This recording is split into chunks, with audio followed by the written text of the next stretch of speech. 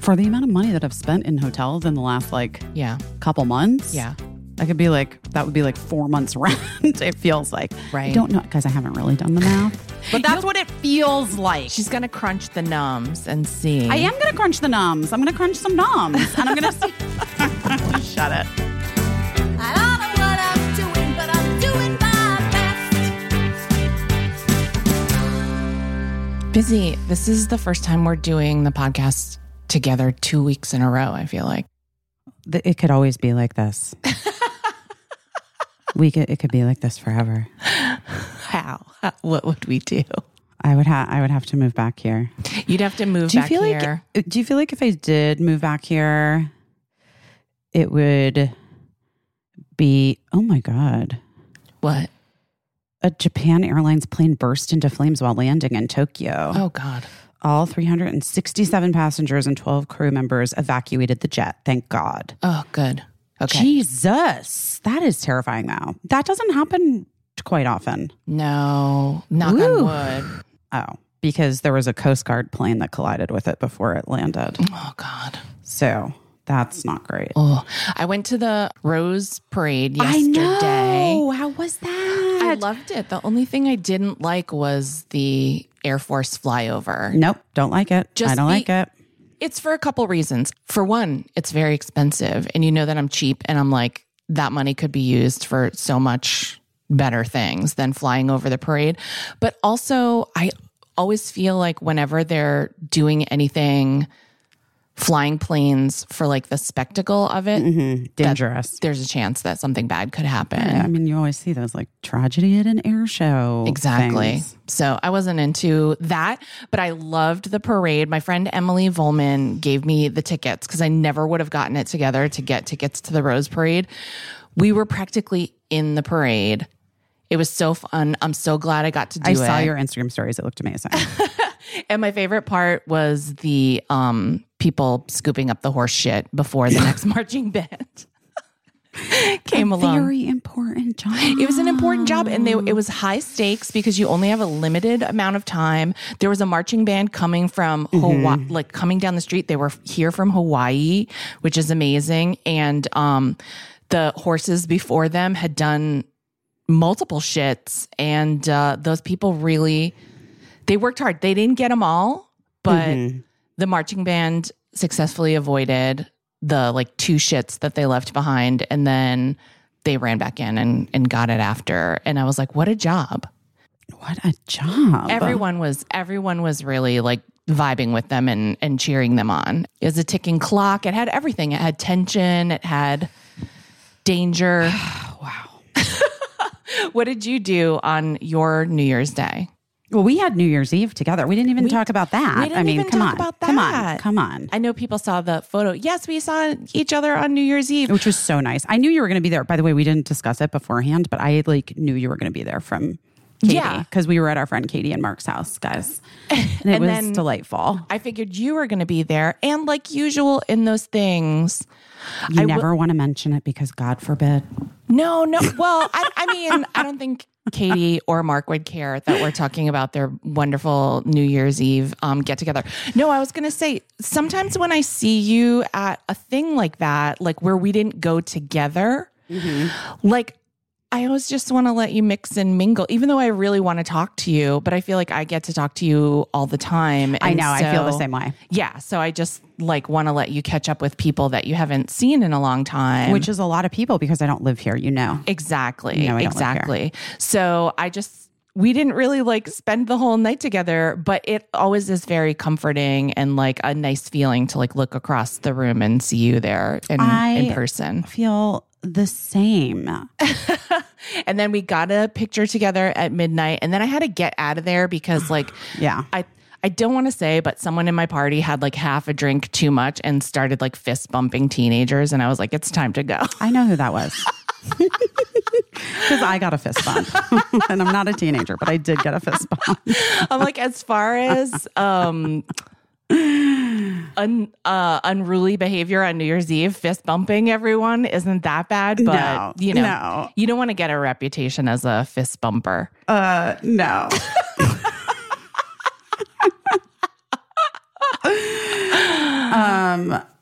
I'm asking Mark if he goes to Erewhon, if he'll get me a turkey bacon collard green wrap sandwich. I'll give you the other half if you want. Oh my gosh. How much will that sandwich cost? That sandwich is approximately $45. I'm kidding. But it is the best. It is like one of my favorites. I just fucking love Erewhon. I had this conversation with Simran over the holiday because she was like, I don't go to Erewhon. It's a source of pride. And I was like, Simran, what are you talking about? Don't be insane. It's the best produce in the world. Yes, right. It's $1 million. But when you're in like a crunch, Erewhon is incredible. Plus they have like the best things. I'm like, look, you don't wait in line for the Hailey Bieber smoothie. You know what I mean? We're not that. Right. That's not what we're doing. Right. But the other stuff, the prepared foods, a real delicious situation. And by the way, those sandwiches, those takeaway, like prepared sandwiches, they're not that much. Yeah. They're like $12 or whatever. Which is for a sandwich, not unreasonable. I don't think. Two things. The first thing is that I kind of admire Erewhon for just being like, listen, yeah, it's expensive. Like the Hailey Bieber's, because people are paying for it. And I kind of just admire that they're like doing their thing, knowing their worth. Like we're always telling. We love a queen who knows her worth. Exactly. So I love that. The second thing is I've never been in an Erewhon, nor have I purchased anything from an Erewhon. But you're more of a recent transplant to Los Angeles. I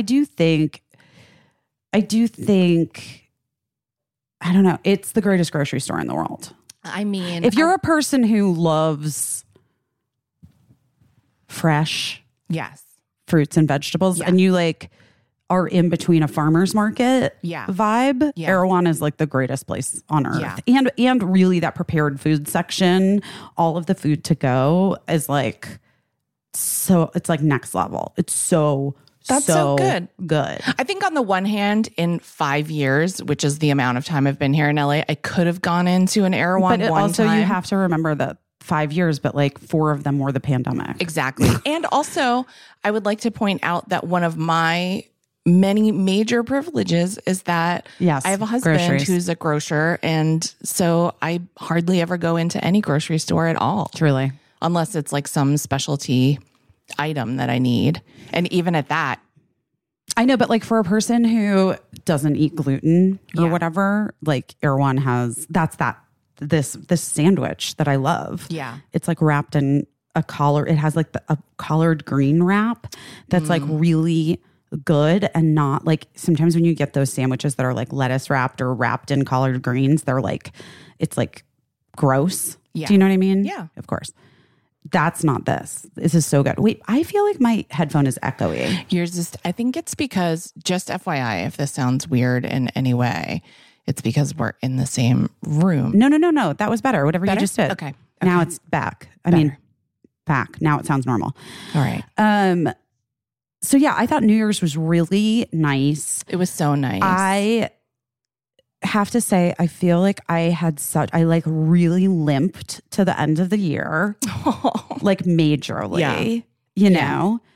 And then I got there to New Year's and I had the best night, like seeing friends and talking to people.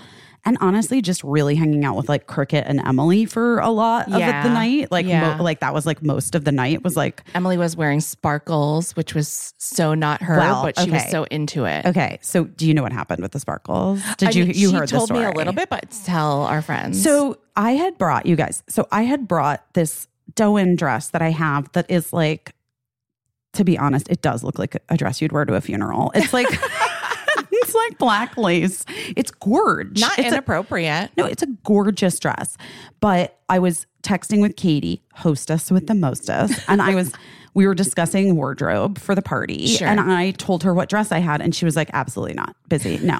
She's like, you can't, busy, please. Like, I can't have you go into into this next year dressing like you're in mourning still. You're not in mourning. I need you in sparkles. I need you sparkly. Get it together. And I was like, I really thought about it and I was like, I think she's right. I think I've been like, I think even my picking that dress as like what I was going to wear for New Year's felt like I was like hedging. Yeah. Do you know what I mean? Yeah. And like I have seen all of the memes and things that are people that are like, no one's saying 2024 is my year. We've learned. And like on the one hand, I get it. And on the other hand, I just started to feel, oh my God, I just sounded like Kate. Oh, I just like channeled her. Yeah. On the other hand, that's like exactly what she would say. Piss. I felt like, why the fuck not go into every new year, every new situation with a level of optimism for what it could be and what you want it to be and what you're hoping for it to be.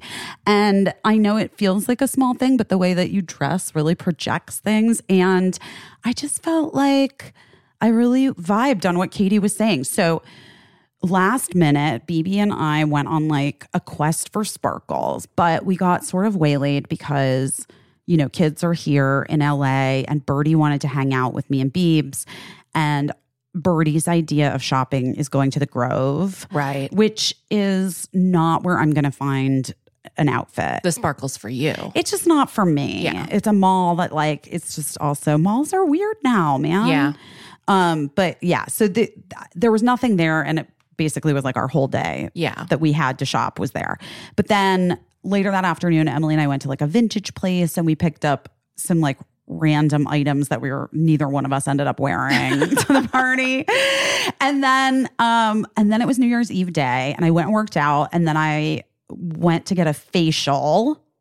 So I thought start the year with just a fresh glow. Just start it right. And I was like, at least my skin will sparkle. If I have no sparkle, if I'm just like a funeral. But while I was driving to the facial, I saw this like store that had popped up on Melrose. And it was just like literally like cheap sparkles in the window. No name, it was just sparkles. Yeah. And so after my facial, I like went over there and tried on a ton of things. I mean, and it was like, I'm like, this is a wild journey. Like for whoever wears these clothing options in real life. Wow. But there was this like red sparkly jumpsuit thing. Yes. Like a what was a strapless? A strapless jumpsuit. Strapless jumpsuit. With and like flared bottoms. Flared bottoms. And it was like red sparkly pants. And I was like, I didn't love the top of it, but I was like, you know what would be cute if I decide to do this, I could like wear like an oversized concert tee or I could wear my new polar bear sweatshirt from The Great that I've been wearing literally every day. It's my favorite sweatshirt. I feel like it's a part of my identity now. I feel like I'll look back on the end of this year and I'll be like, polar bear sweatshirt. But anyway, I just bought it. They weren't expensive. It was like a cheapy place, you know? Yeah. So I bought those sparkles. And then I met Emily for lunch and we had a delicious vegan lunch together for New Year's Eve day.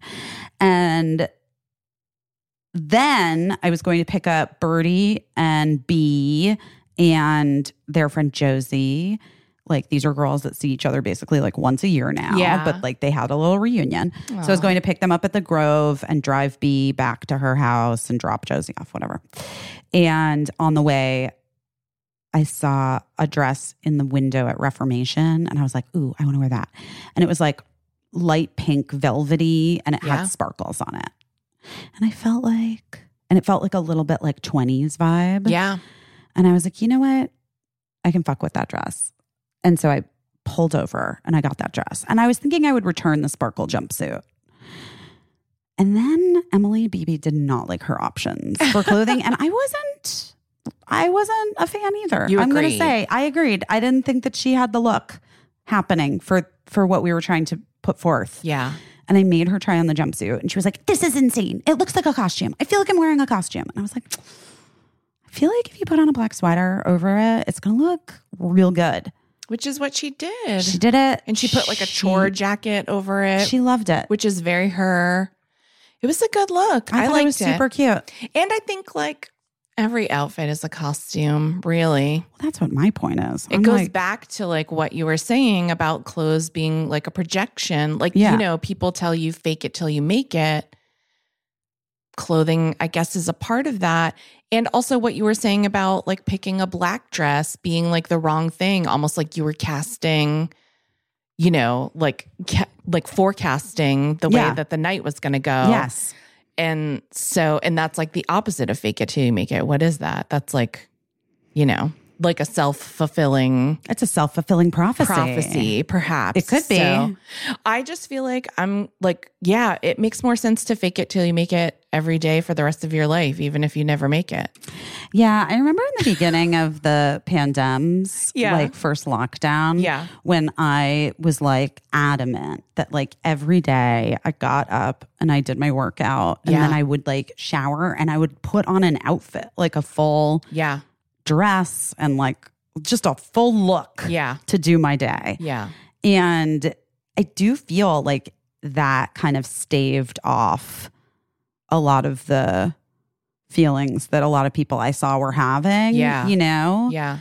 But clothes have always been a place that I like go to fake it till I make it or put on a costume or whatever. And I think it's like, I do encourage it like in people. I think it's important. It's like it's the first thing people see when you're coming at them. Yeah. And, you know, you really tell a lot about a person by what they choose to put on their body and like wear in public. Even if like you're not wearing any makeup or your hair's up in a messy thing, like your outfit really does project a vibe, you know? Yeah. I had a thing with Kirsten before the break because, you know, the closet situation in New York is like not great for me. Right.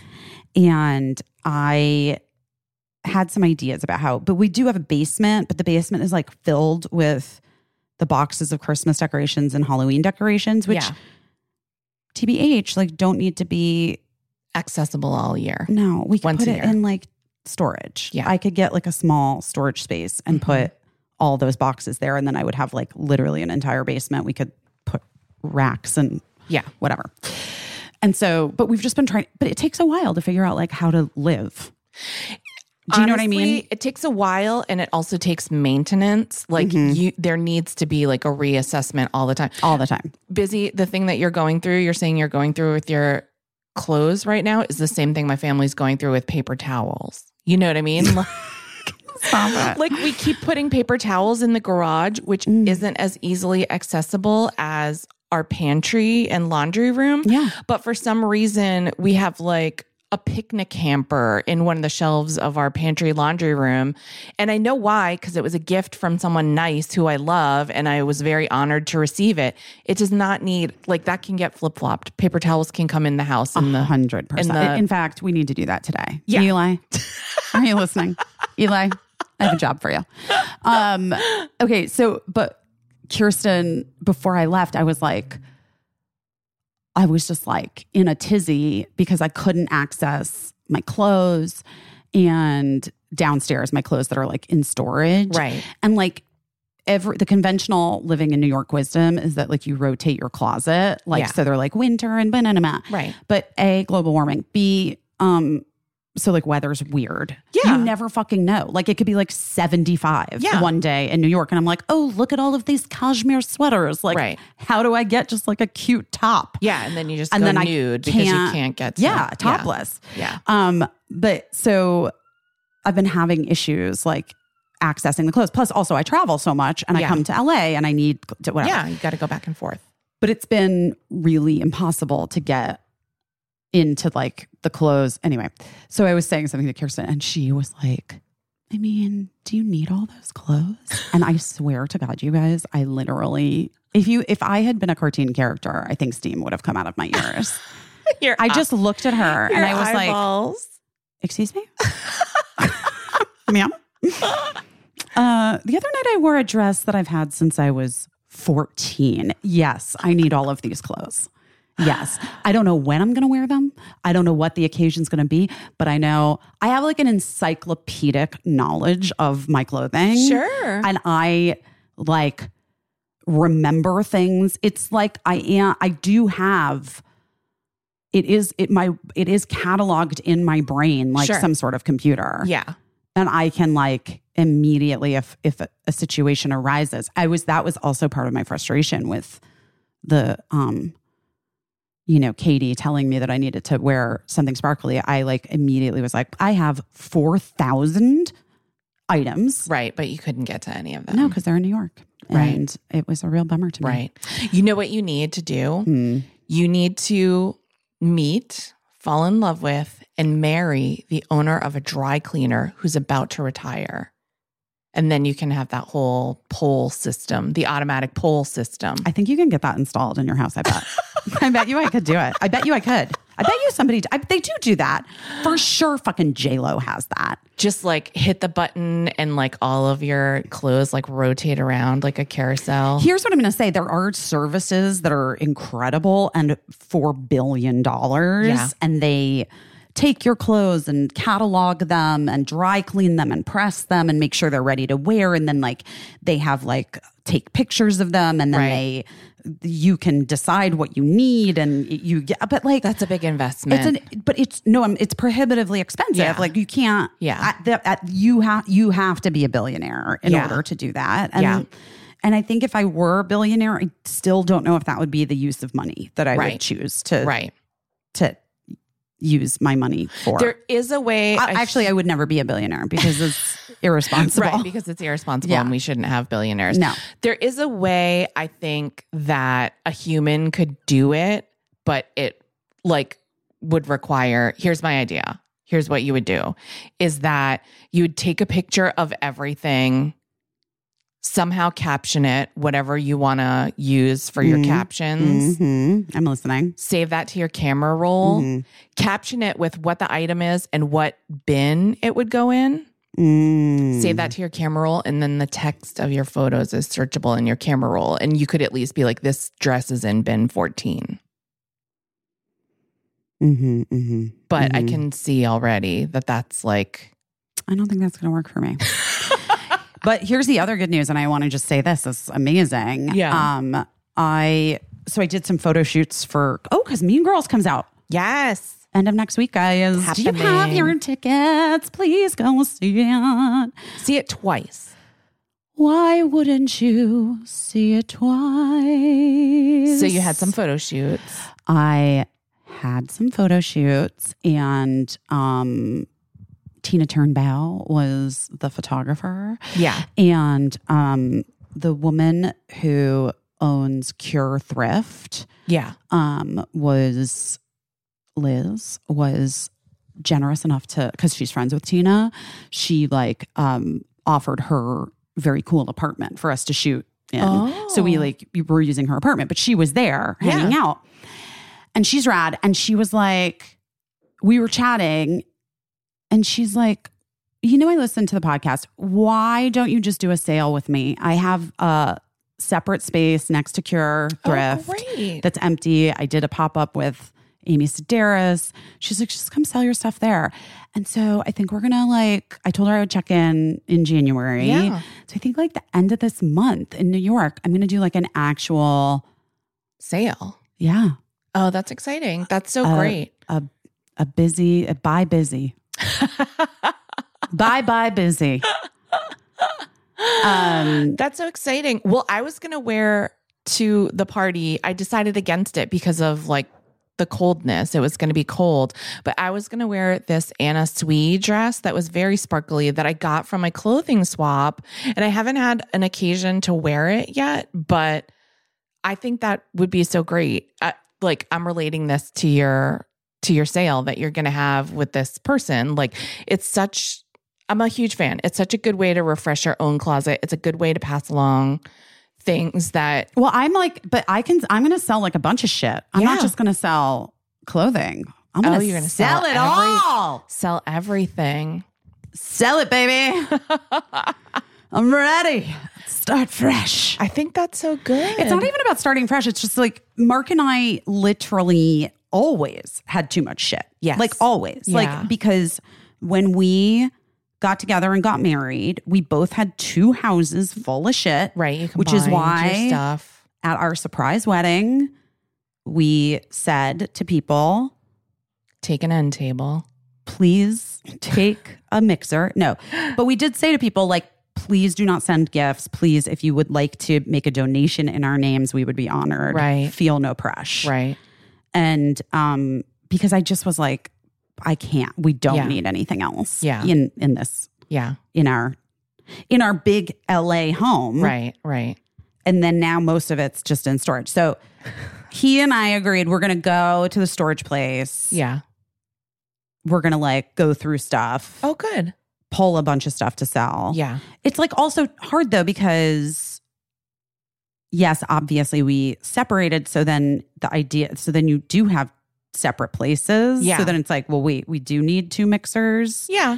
You'll Yeah. figure it out, But though. we'll figure it out. as long as And- you're talking about it and like putting eyes on everything. But also what's insane is that like when we moved to New York before we sold the house and before Right. our stuff got there, Right. like for instance, it was like getting to be Christmas or whatever, and the house we were staying in didn't have a mixer. So I just had to buy another fucking mixer. Oh my Guys, there are gosh. so many. Oh, what I'm trying to tell you is So many mixers. at the Buy Busy sale, there's probably going to be a mixer.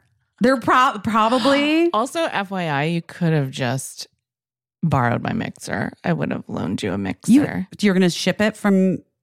Oh, I thought you meant when you were here in LA, you bought No, another. no, Oh, I okay, didn't know. okay. When I Oh, was here in good. LA, I brought the You air bought the fryer. air fryer. But I bought that at the Bed Bath & Beyond going out of business sale. Right. So it was a real Right, it bargain. was a and then bargain. Emily Beebe took it. I know. She told And me she she loves it. She loved that air fryer.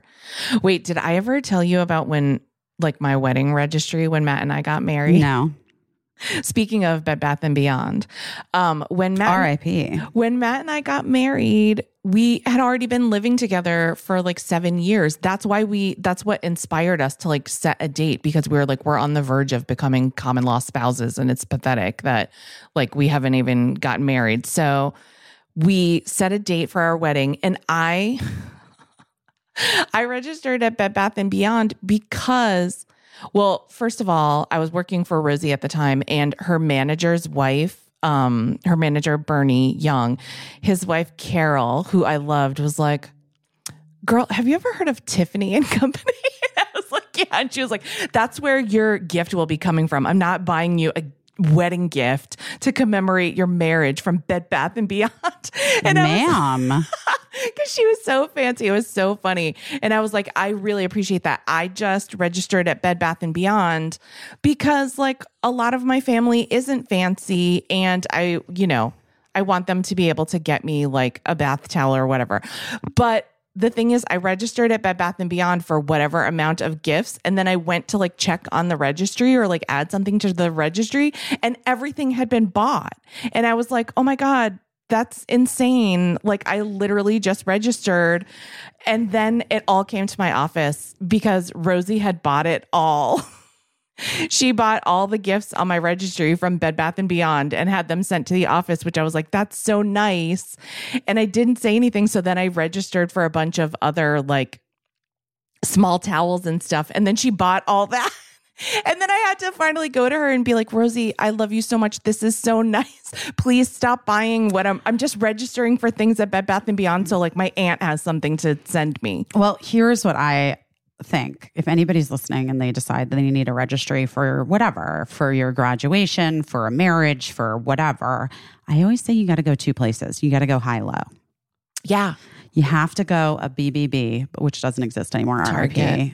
You got to go to Targs or Walmart or Yeah. Costco. Yeah. And then do a Tiffany or do a Cristobal or whatever. I don't even know what the fancy places are. I don't even know anymore. Yeah, like whatever, like a fancy place or a Yeah. Macy's or like a big department store that has Yeah. like China. Yeah. Whatever. I don't will know. say that we got 3 gifts from Tiffany and Company when we married. They I were love that all you're saying Tiffany and Company. Tiffany this and is like Company. how when I say hands-free headset, people make fun of me.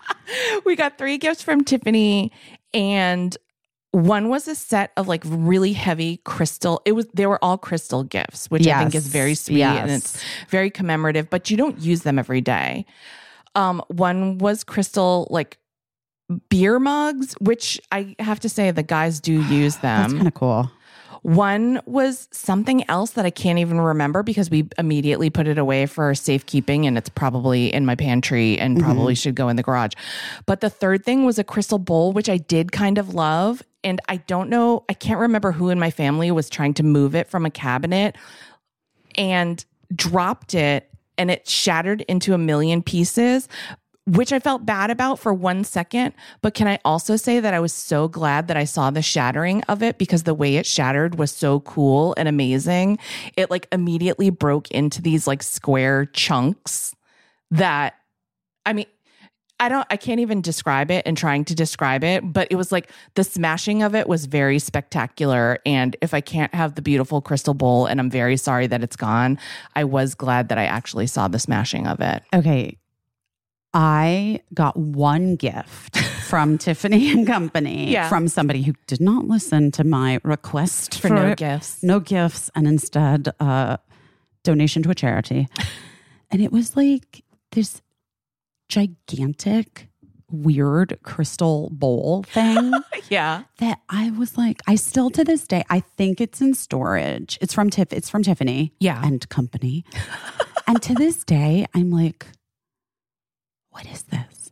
What is this for? What is it, a punch bowl?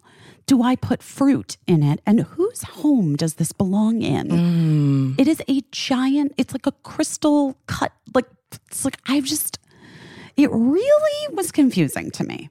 Here's my 2 suggestions. I mean, it's going to go to the sale maybe. Maybe in the sale. Also, a bowl like that is lovely to put vintage Christmas ornaments in, ones that are too precious to go on your tree because you can see through them and it like refracts everything. And then my third option is like smash it and watch it smash. Oh, that seems insane. It's a once in a lifetime. Yeah, I wouldn't, don't intentionally smash your crystal bowl. I don't think I'm going to do that, but maybe sell it. But maybe sell it. Or maybe keep it. Maybe it's you now. Maybe you'll look at it in storage and be like, holy shit, I love this now. I didn't have any use for it before, but the me I am now loves it. Listen. You're right. I should do that. Maybe I'll do that. Who knows? I don't know. Who knows? I don't know. Or maybe it'll just end up in the sale. Yeah. Or maybe you're right. Maybe I'll find some like weird, funky things to put in it. Who knows? But it also just, it was just never my vibe. Yeah. But your don't know. vibe has probably changed some. Has it? I don't know. mean, probably. Yeah, a little, maybe. Mine a little. has changed tremendously since the time that I got married. Yeah, I guess that's true. I mean, I was a child. Yeah. Yeah, it's true. I was a child. Oh my gosh. I am no longer a child. Well, I'm excited for your sale. That's exciting. I know. And I'll just have to figure out. I'm going to check in with you a lot on it to see like what your progress is. Well, I want to get through the Mean Girls press, of course, in these next 2 weeks. I want to make sure I get all my work done, get Birdie back to school. Yeah. And I want to like get all that settled. And then Mark and I must go together to go through your storage. To go through the storage. Yes, exactly. Ooh, you know what? Sometimes I am just like, what am I doing with my day? What am I doing with my life? And I'm starving. And it's 5 p.m. And I need a little snack because my dinner is not till 8. And that's when I'm really grateful for the chomps in my purse because I love that little meat stick. I love the flavors. I love the variety. And I love that Chomps makes snacking simple because their tasty meat sticks are packed with flavor, only the best real ingredients without any unhealthy additives, 0 grams of sugar, low carb, keto friendly, allergy friendly. They don't contain any fillers. Chomps are simply made with all natural ingredients that you can feel great about. Guys, I highly recommend Chomps if you're like on a new kick for the new year. Get it, because here's what derails you from eating well and like putting good things in your body when you get to the point where you're like too hungry and you can't do it. And that's why a Chomps in your bag, in your purse, in a backpack, it's going to be the thing that saves you. Right now, Chomps is offering our listeners 20% off your first order and free shipping when you go to chomps.com/best. Go to chomps.com/best to see all the delicious flavors and get 20% off your first order and free shipping. That's Chomps, CHOMPS.com/best. Don't forget to use our link so they know that we sent you because we love them. Oh, it's a new year. I know that we're all really thinking about eating a little bit better. I know that we're thinking about wanting to do a little bit better. I know that I am, at least. I can speak for myself. Here's what I'm going to say. Hungry Root makes it easier for everybody, but especially for me, to eat healthy. Because they support whatever your like dietary goals are, restrictions, non-restrictions, whatever. If it's like gluten-free or vegan and vegetarian, I'm personally eating more plant-based, guys. That's my vibe right now for the new year. Low carb. Some people like low carb. Some people need low carb. Casey's one of them. Dairy-free. I don't know. I don't know your lifestyle, but I know that Hungry Root can support it. And it saves money. It reduces food waste. It saves time. And you know how much I hate grocery shopping in New York. I hate it so much. We talked so much about grocery shopping on the podcast today. I find it to be in New York untenable. But that is why Hungry Root has been so easy for me to get fresh, high quality food delivered to my door. Healthy groceries, simple recipes, all in one place. High quality meat and seafood, pantry staples, healthy snacks, sweets even. Sweets. It goes beyond your weekly grocery haul. Thousands of easy recipes that actually put your groceries to good use so that they don't get forgotten about and go bad, because we're trying to eliminate food waste as well, guys. Important things to set this new year off right. So spend less time meal planning and shopping and cooking and more time enjoying healthy food that you're actually going to love with Hungry Root. Right now, Hungry Root is offering Busy Phillips is doing your best listeners 40% off your first delivery and free veggies for life. Come on. Just go to hungryroot.com/busy to get 40% off your first delivery and get your free veggies. That's hungryroot.com/busy. Don't forget to use our link so they know that we sent you. So, I'm very excited about our guest today. Oh, there she is. There she is. Hi. Hi. Busy. How's your daughter? She's doing really well. We we got her into a great doctor in New York, and they have her on anti-seizure meds, and so it's been at least 3 weeks now that she's been on the medication. And so she has had no bad side effects from it, knock wood, has been responding really well to the medication. And then she has to do the 48-hour EEG, which is she is really not looking forward to. But her MRI was good because it showed that there was no scarring in her brain, and it showed that she doesn't have a tumor or any kind of mass or anything. So it's really just epilepsy, I guess. Yeah. And we're just partial photo partial photo something. I don't know. Okay. I should learn these things. I should learn so I can speak about it. It's hard to remember. I mean, honestly, like all those neurological terms are really hard to remember, even if it's like your own kid. Yeah. I mean, which Yes. happened Also to, also have gone through. Yeah. It's a lot. I really hope she continues to heal. I'm so sorry. I know. It's a lot for her. She's doing great. And she's going to go back to school. She's going back to her boarding school in Sweden. Wow. And her doctor is on, like, thinks it's going to be totally fine. And like, we just have to trust. Yeah. We have to have faith, Yeah.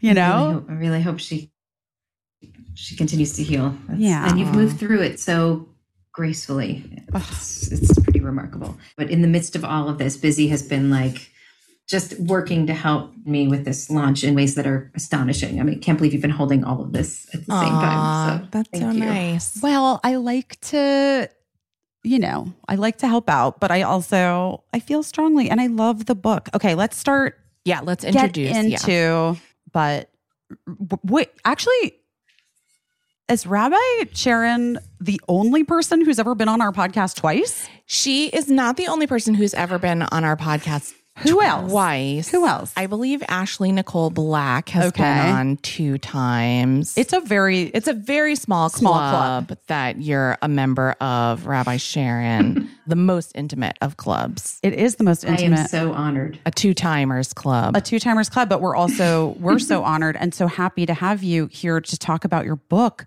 that is almost in the world. It's coming out. Yeah. We're right on the cusp. What's the exact date that it's coming out so people can pre-order it? January 9th. January Very 9th. soon. Okay, Yes. very soon. very soon, and it's called The Amen Effect. Right. Ancient wisdom to mend our broken hearts and world.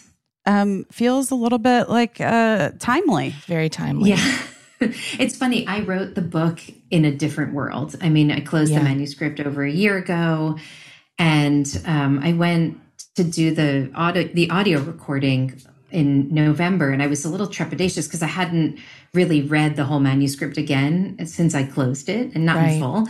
And so I was a little worried. Maybe it feels like it no longer matters. And as I was reading it in the sound booth, I realized, oh my God, I didn't even know it at the time, but I was writing for this world, not the world that we came from. And so it's kind of more timely now, both personally and I think collectively than it even was in the way that I initially intended it. So I couldn't have planned the timing, but I feel like we desperately need these ideas front and center now. And they're very old ideas. So I don't know, I shouldn't have been surprised by it. The whole idea of gleaning from ancient wisdom some meaning for our time is that, these things have stood the test of time. These ideas that were written down 1800 or 2000 years ago, the reason that they've been preserved over time is because there's still something for them to say, even in the circumstances that we're living through now. I mean, well, I found it to be, Casey and I both have, in 2023, both experienced deep grief and loss. And in the book, you talk, right in an early part of the book, you talk about this idea of when you go to, is it like the holy place and like you walk in one direction, but if you're grieving, you walk the opposite Yes. direction, and everybody that passes you acknowledges your grief. And I've thought a lot about, oh no, I'm going to cry, but I've thought a lot about you and me continuing to do this podcast, like through the loss of your mother, through my best friend's cancer treatment and losing her, and how we've been walking the opposite direction. Yes. And how important it is for us to allow others to be a witness to our grief. Yeah. But also for others to know that it's okay to have other people see you through those moments. It's the only way to get through. Yes. Yeah. First of all, I'm so sorry for both of your losses. And my father also died just a couple months ago. And so I'm also now a mourner this year. And so we're all in this mourner space together in some ways. I mean, the reason that this particular ritual has been the heart of my my rabbinate and my faith and really my experience with the world and building community is because it's such a profound psychological and spiritual insight. So the ritual, and it comes from a Mishnah, which is an ancient Jewish code of law codified around 220 CE, so really 1800 years ago. And it explains the ritual of the pilgrimage festival when people used to come up to Jerusalem, and they would come from all around the land, and they would ascend to Jerusalem and then ascend to the steps on the Temple Mount. And they would go through this arch entryway, and hundreds of thousands of people at once would turn to the right and circle around the perimeter of the courtyard. And then they would exit essentially the same place that they had entered, with the exception, as you said, of somebody whose heart is broken. And that person would still enter, but they would turn to the left instead. And that means that they are passing hundreds of thousands of people. And every person who passes them has to stop and ask this very simple phrase, Malach, what happened to you? And the person would answer saying, my heart is broken because my mother just died, or my father just died, or my best friend's in cancer treatment, or I'm worried about my child. And then the people who are okay that day would have to give a blessing and then go on their way. And the reason that the ritual struck me as so profound is because it's the insight in this is really rooted. And now we understand psychology. We understand the nature, what happens to people when they're in collective spaces. We understand how sorrow and grief often cause us to retreat from the world when what we really need is to step into community instead of stepping away from it. And we also know how destabilizing our sorrow is to other people who might be doing fine in that moment. And the last thing in the world they want to do is look at somebody who's brokenhearted and engage their pain because they're okay today. And yet the ritual says, actually, you can't retreat when you're hurting. You have to step closer, and you can't retreat from people who are hurting. You have to step closer. And so on both sides, both the mourner and the community, the rule is turn toward each other instead of turning away. And that feels to me like the most important message of our time. And I felt it. I said, as I said to you when we started talking, I wrote the book for a different world. And I wrote it not as a mourner, and now I'm reading it as a mourner. I wrote it as a caregiver, really, as somebody who's my whole life entered the sacred, entered every space and sort of turned to the right. And I'm always looking to think, how can I help here? And in what way can I offer my presence, my love, my support, my consolation?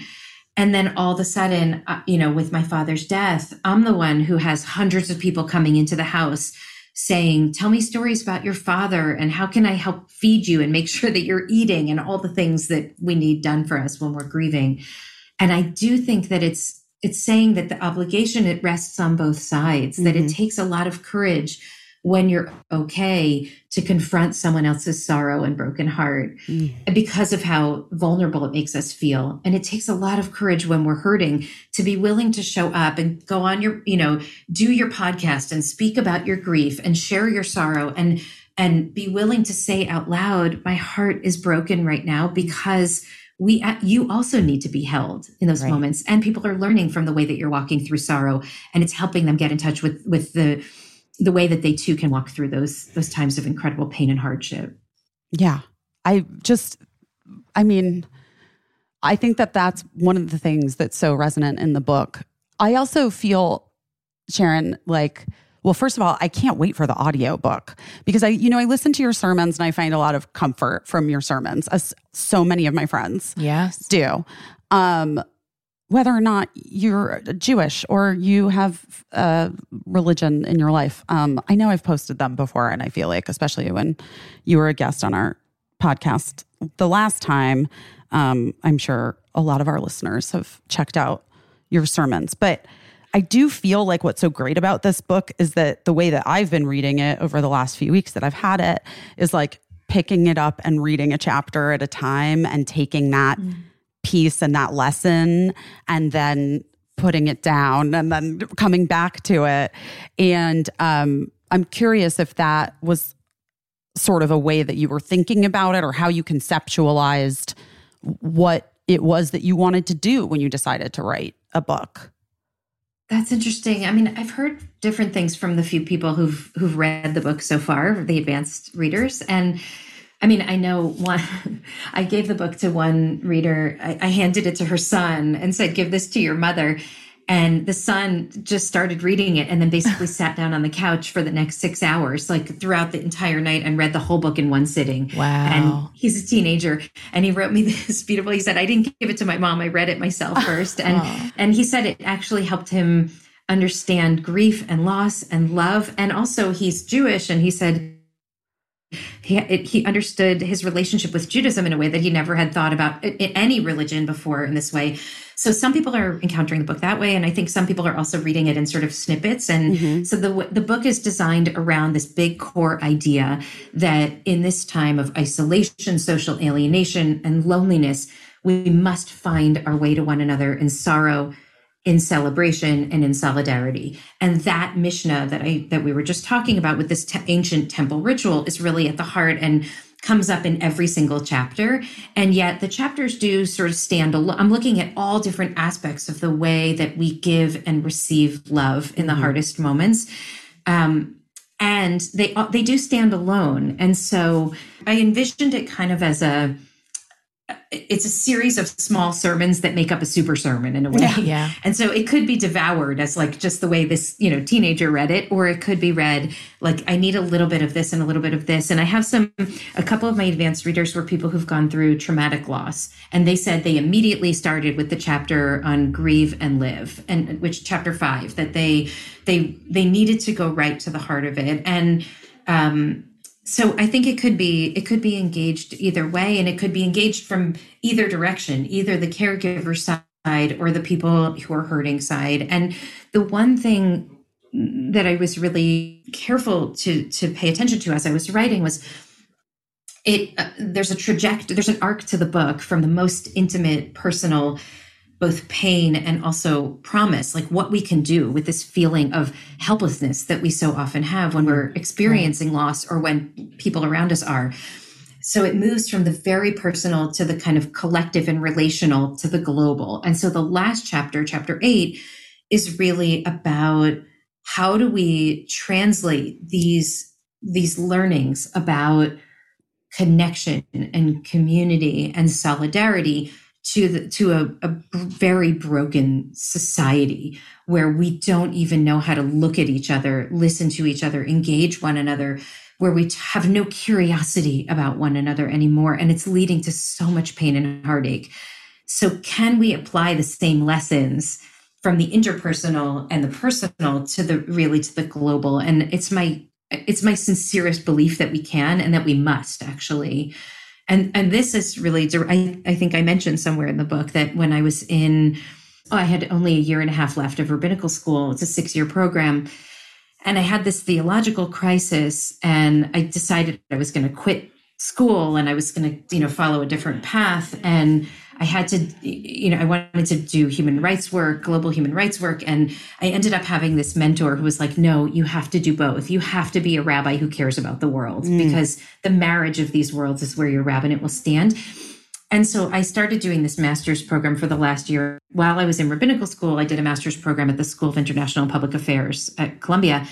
And what I found was so just shocking to me. Everything I was learning in international conflict resolution mirrored what I was learning in my pastoral care classes. And so when we're learning about how to engage a couple that's struggling, or how to help a parent with a child who's struggling, those lessons can then be applied to post-conflict regions where child soldiers are coming home after committing atrocities and need to be reintegrated into their families, or where previously warring parties need to learn how to rebuild a society. It's the same principles. And so I believe that they can be applied in both the most local and personal way, and also the most global ways, because they're rooted in the same principles that every single person has dignity and deserves to and needs to be seen and to be honored for their pain and for their triumphs in the world. And that once we see each other, we can collectively move toward healing. It makes so much sense to me, Rabbi Sharon, that you were saying that you wrote this book in a different world, and that, not only did your personal world change, but also the world at large change. And you found your book to be so timely still, because all of the things that you're talking about they seem so simple, but they really are the key to everything. And as you were saying, like this epidemic of loneliness and alienation, like I feel like alienation is always like the logical next step of a type of loneliness. So we're just starting to talk about this national and international epidemic of loneliness that we're facing. Right. But then you also, on top of it, like you become overwhelmed by the grief of war being perpetrated on innocents and that and atrocities, like alienation. Of course. Yeah. Right. But you also then feel, I mean, I know at least I have felt, especially since October 7th with everything, with Israel and Gaza, like totally helpless. Yeah. Like, what can I do? Right. Well, the opposite of alienation, I guess, is humanization, which that sounds to me like exactly what you're saying. Like everything you're talking about is making everything more human and acknowledging our own humanity and the humanity of others. And so that's why I think it's such an important discussion to have, is such an important resource for people to have. Bass, I love you so much, bass. Really love my bass. Actually, today when Casey came over to do the podcast, she was carrying her little bass tote. Because, listen, we've all been there. You try to fit everything that you think you might need for a trip in, only to end up with a suitcase bursting at the seams. Here's the deal. With bass, there is room for everything. 15 pairs of underwear for a weekend trip. That sounds like me. This feels like an attack, a personal attack, but it's not, because with bass, it's not a problem. You don't have to decide between a couple pairs of shoes. You can bring all the shoes. Bring all the shoes. I'm just obsessed. Guys, it's the best luggage. It really is. They've thought of everything. Bass knows what you want in a piece of luggage. 360-degree gliding wheels, a cushioned handle, built-in weight indicator. Do you know how much that has saved my life? Washable bags for your dirty clothes. And all the interior pockets you need to keep organized. Base luggage comes in multiple sizes and colors. For shorter trips, I'm obsessed with that weekender bag. Also, I just use the weekender bag as my carry-on. That's a fact. Right now, Base is offering our listeners 15% off your first purchase by visiting basetravel.com/best. Go to basetravel.com/best to get 15% off your first purchase. You're not going to regret it. That's BEIS travel.com/best. My cats legitimately fight over our next sponsor, Smalls. The truth of the matter is Gina gets a lot of love, a lot of attention, and we love our Jeannie Jeans. But I love those kitties. I really do. I love my cats. Rosie and Gildo are just my little buddies, and they're so sweet. If you're a listener of the pod, I think I've mentioned it before, my cats cannot live without their Smalls. Smalls cat food is a protein-packed recipe made with preservative-free ingredients that you'd find in your fridge. It's delivered right to my door, which I love. Honestly, I feel better knowing that my cats are eating real food and not like weird, bad, gross kibble.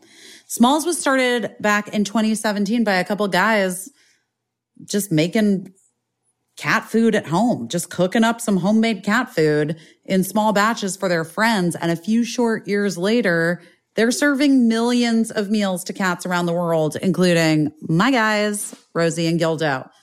After making the switch to Smalls, 90% of cat owners report overall health improvements. It's a big deal. The team at Smalls is so confident that your kitty is going to love their product that you can try it risk-free, which is what I did, literally.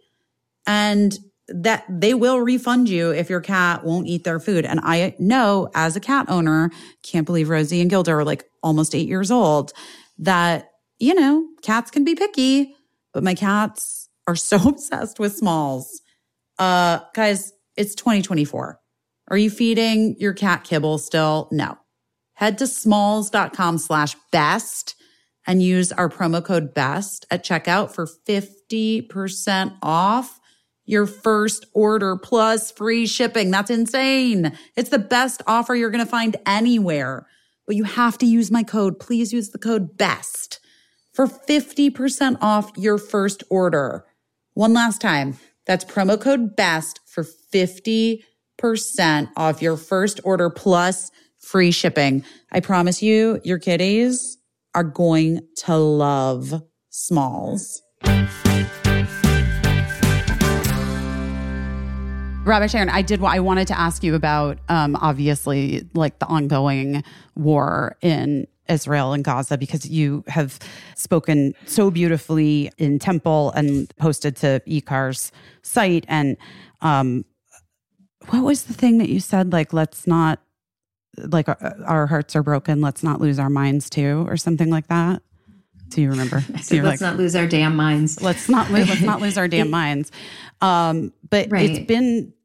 it's been a period of time that is just overwhelming with grief for so many.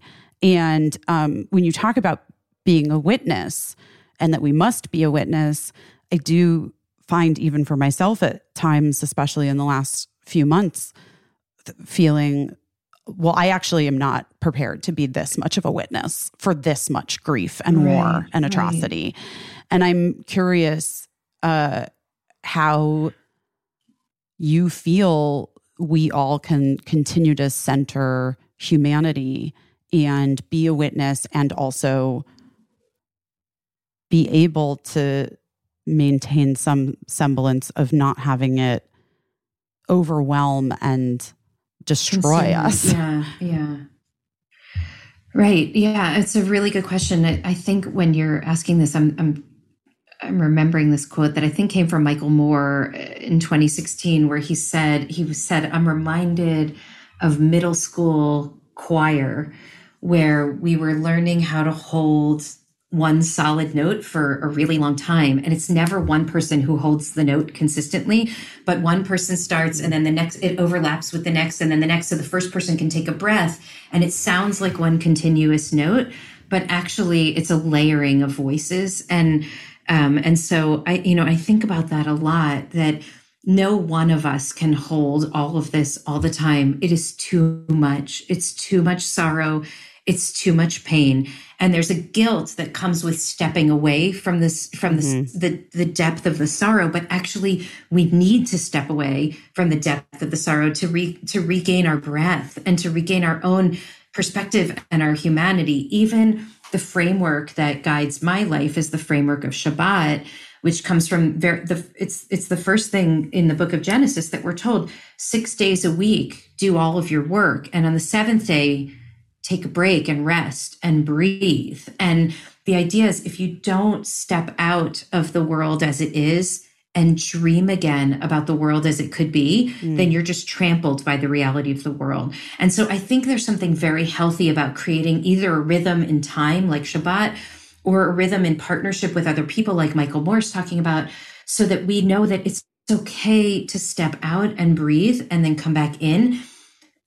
Because in the flood of sorrow right now, you have to imagine that. So now imagine you enter that temple courtyard and you turn to the right with the masses of people.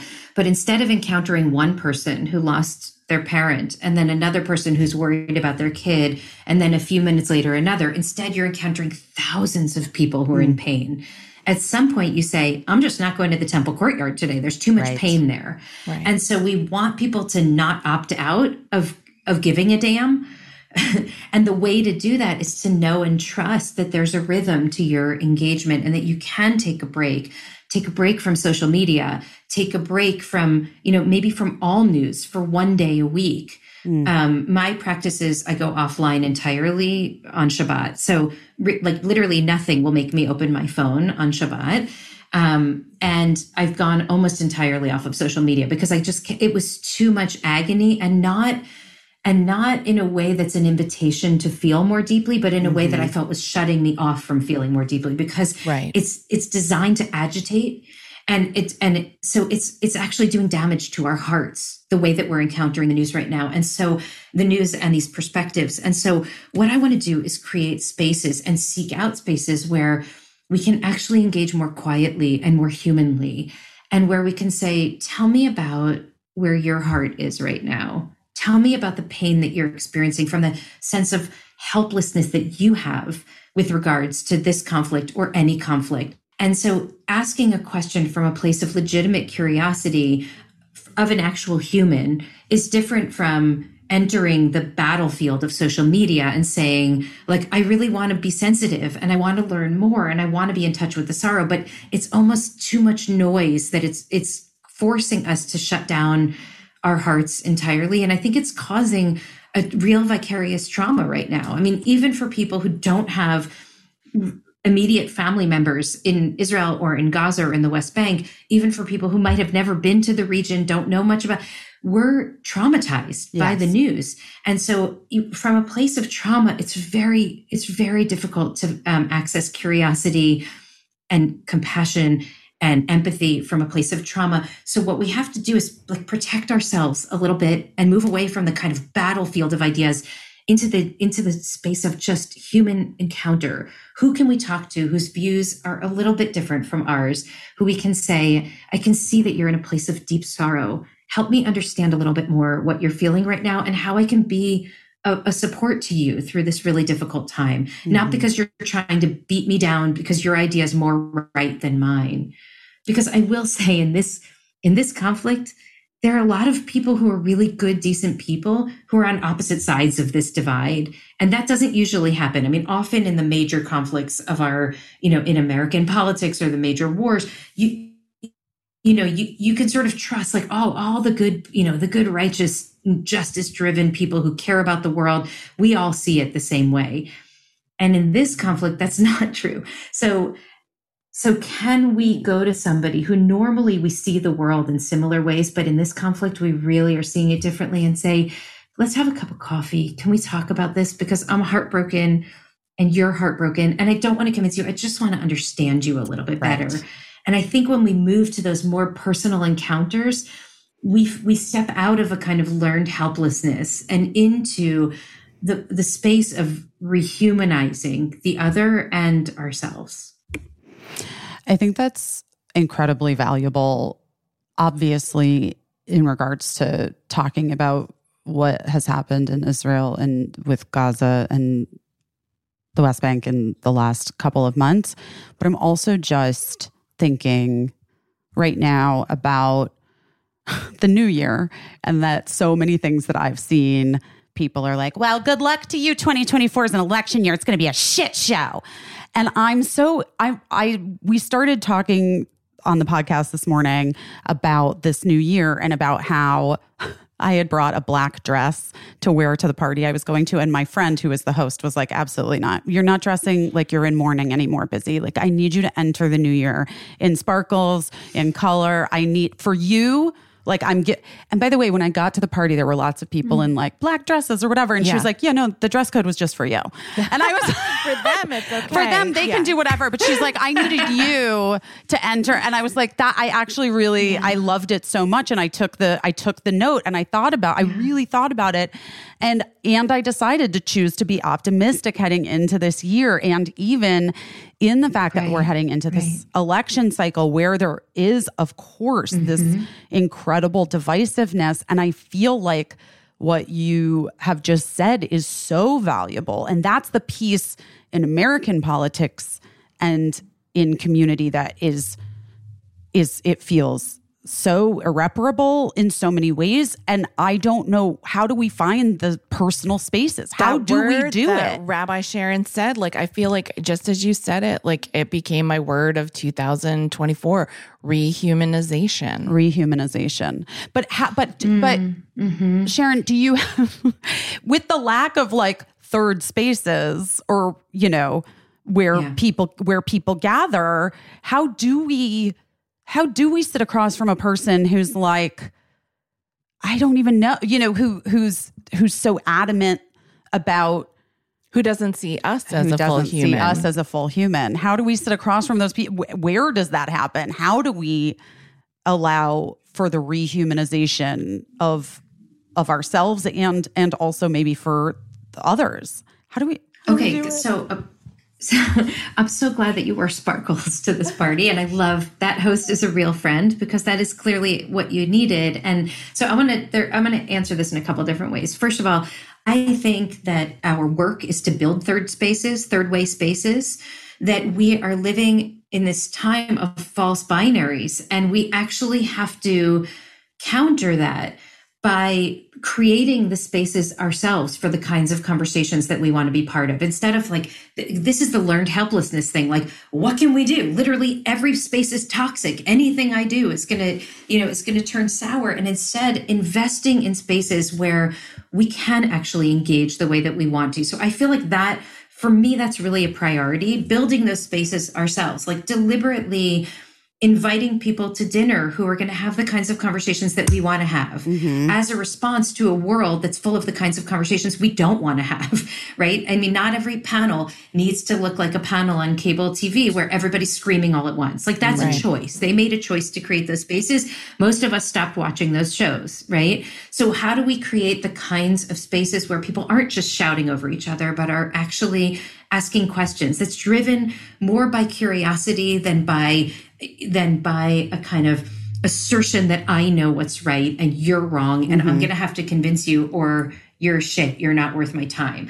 So the first is creation of third way spaces. The second is, I have been envisioning lately like Venn diagram of human community.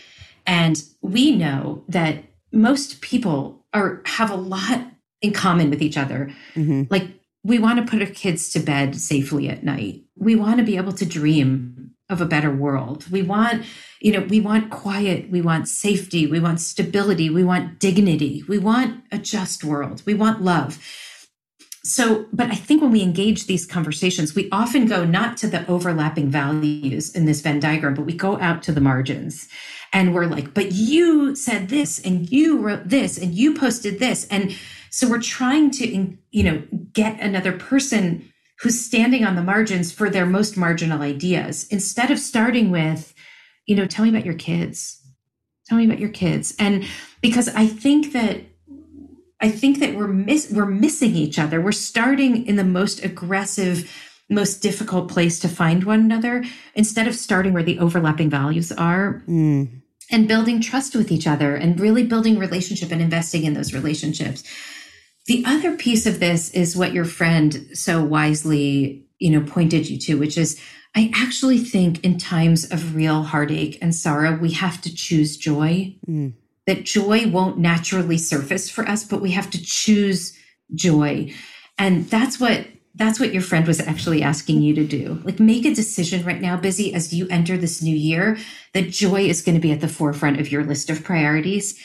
And so in the book, I write about these two stories that are kind of inverted versions of one another, two different responses to this catastrophic moment in ancient Jewish history, this moment of incredible loss and calamity.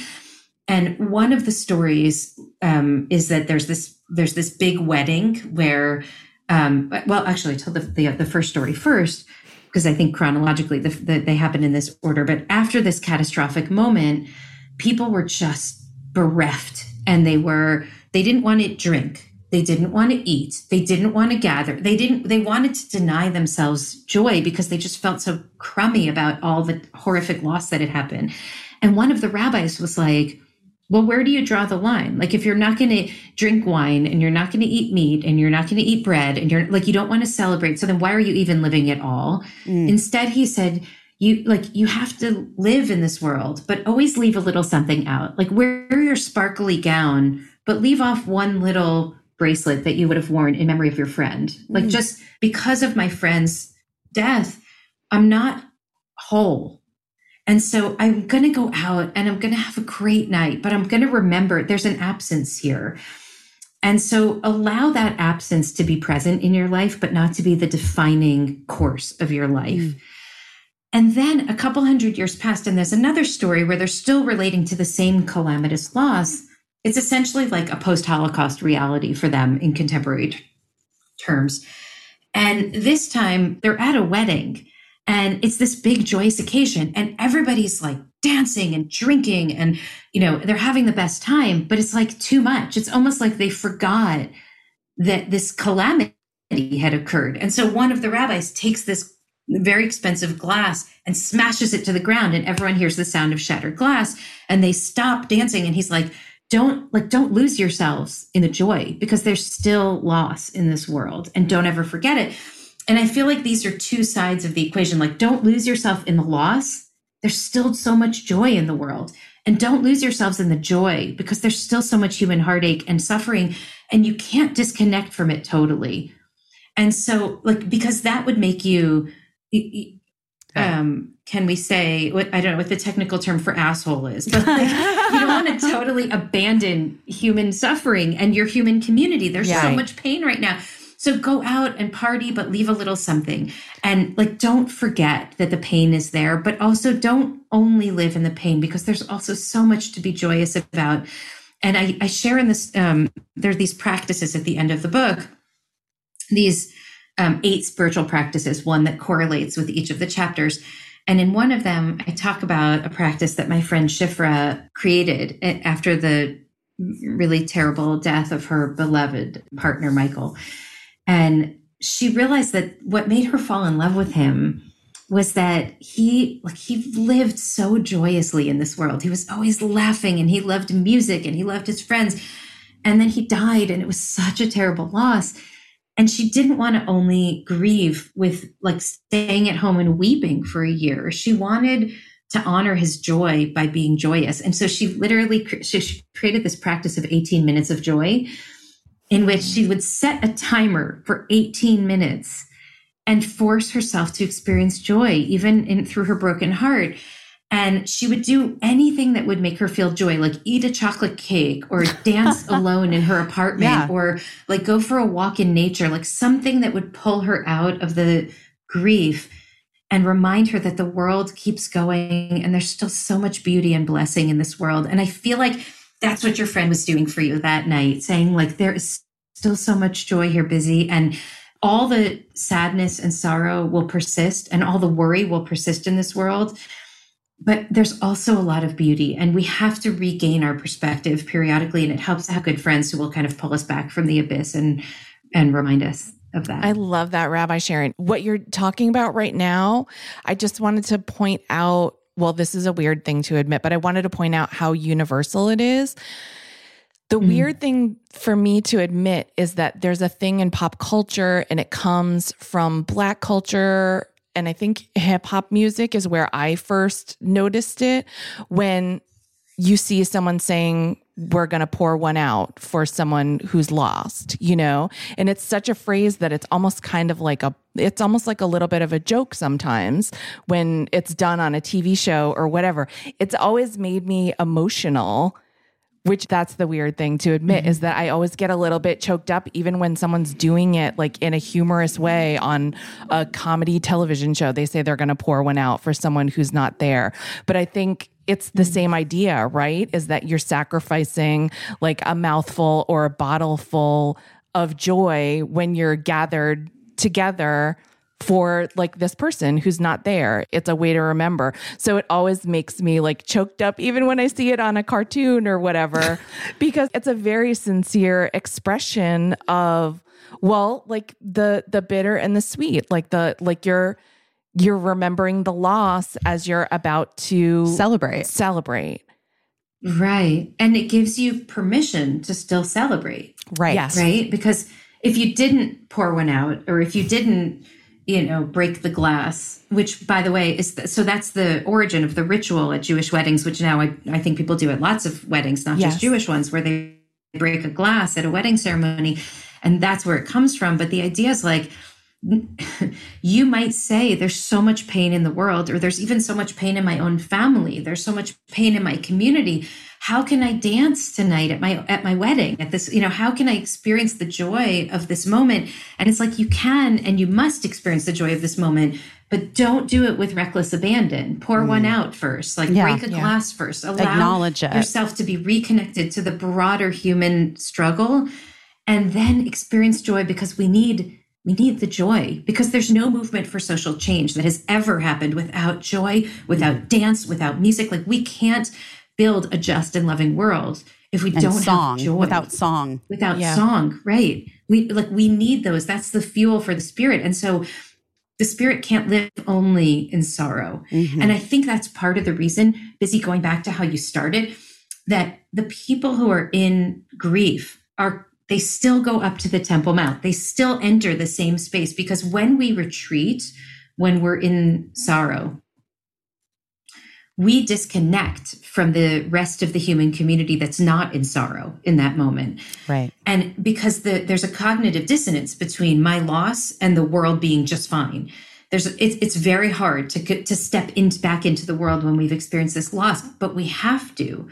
Because the fact is, there are also babies being born, and there's also new love, and there's also someone just finished their dissertation, and someone else passed the bar, and someone else, just got some interest on someone on like a dating app, and like there's all this new newness and possibility and love and hope, and so if we retreat fully, we deny ourselves that beautiful mosaic of life. And so how do we create a kind of gentle re-entry for people who've experienced loss into spaces where you're not going to pretend like you're okay, because you don't walk into that space and turn to the right like everyone else, because that would be a lie. You're not okay. You're grieving, right? You're struggling, you're suffering. So you want to acknowledge that you're not okay, but also still have the benefit of being part of this collective, of this human community. And, I write a lot about this in the book, and we talk a lot about this in our community, but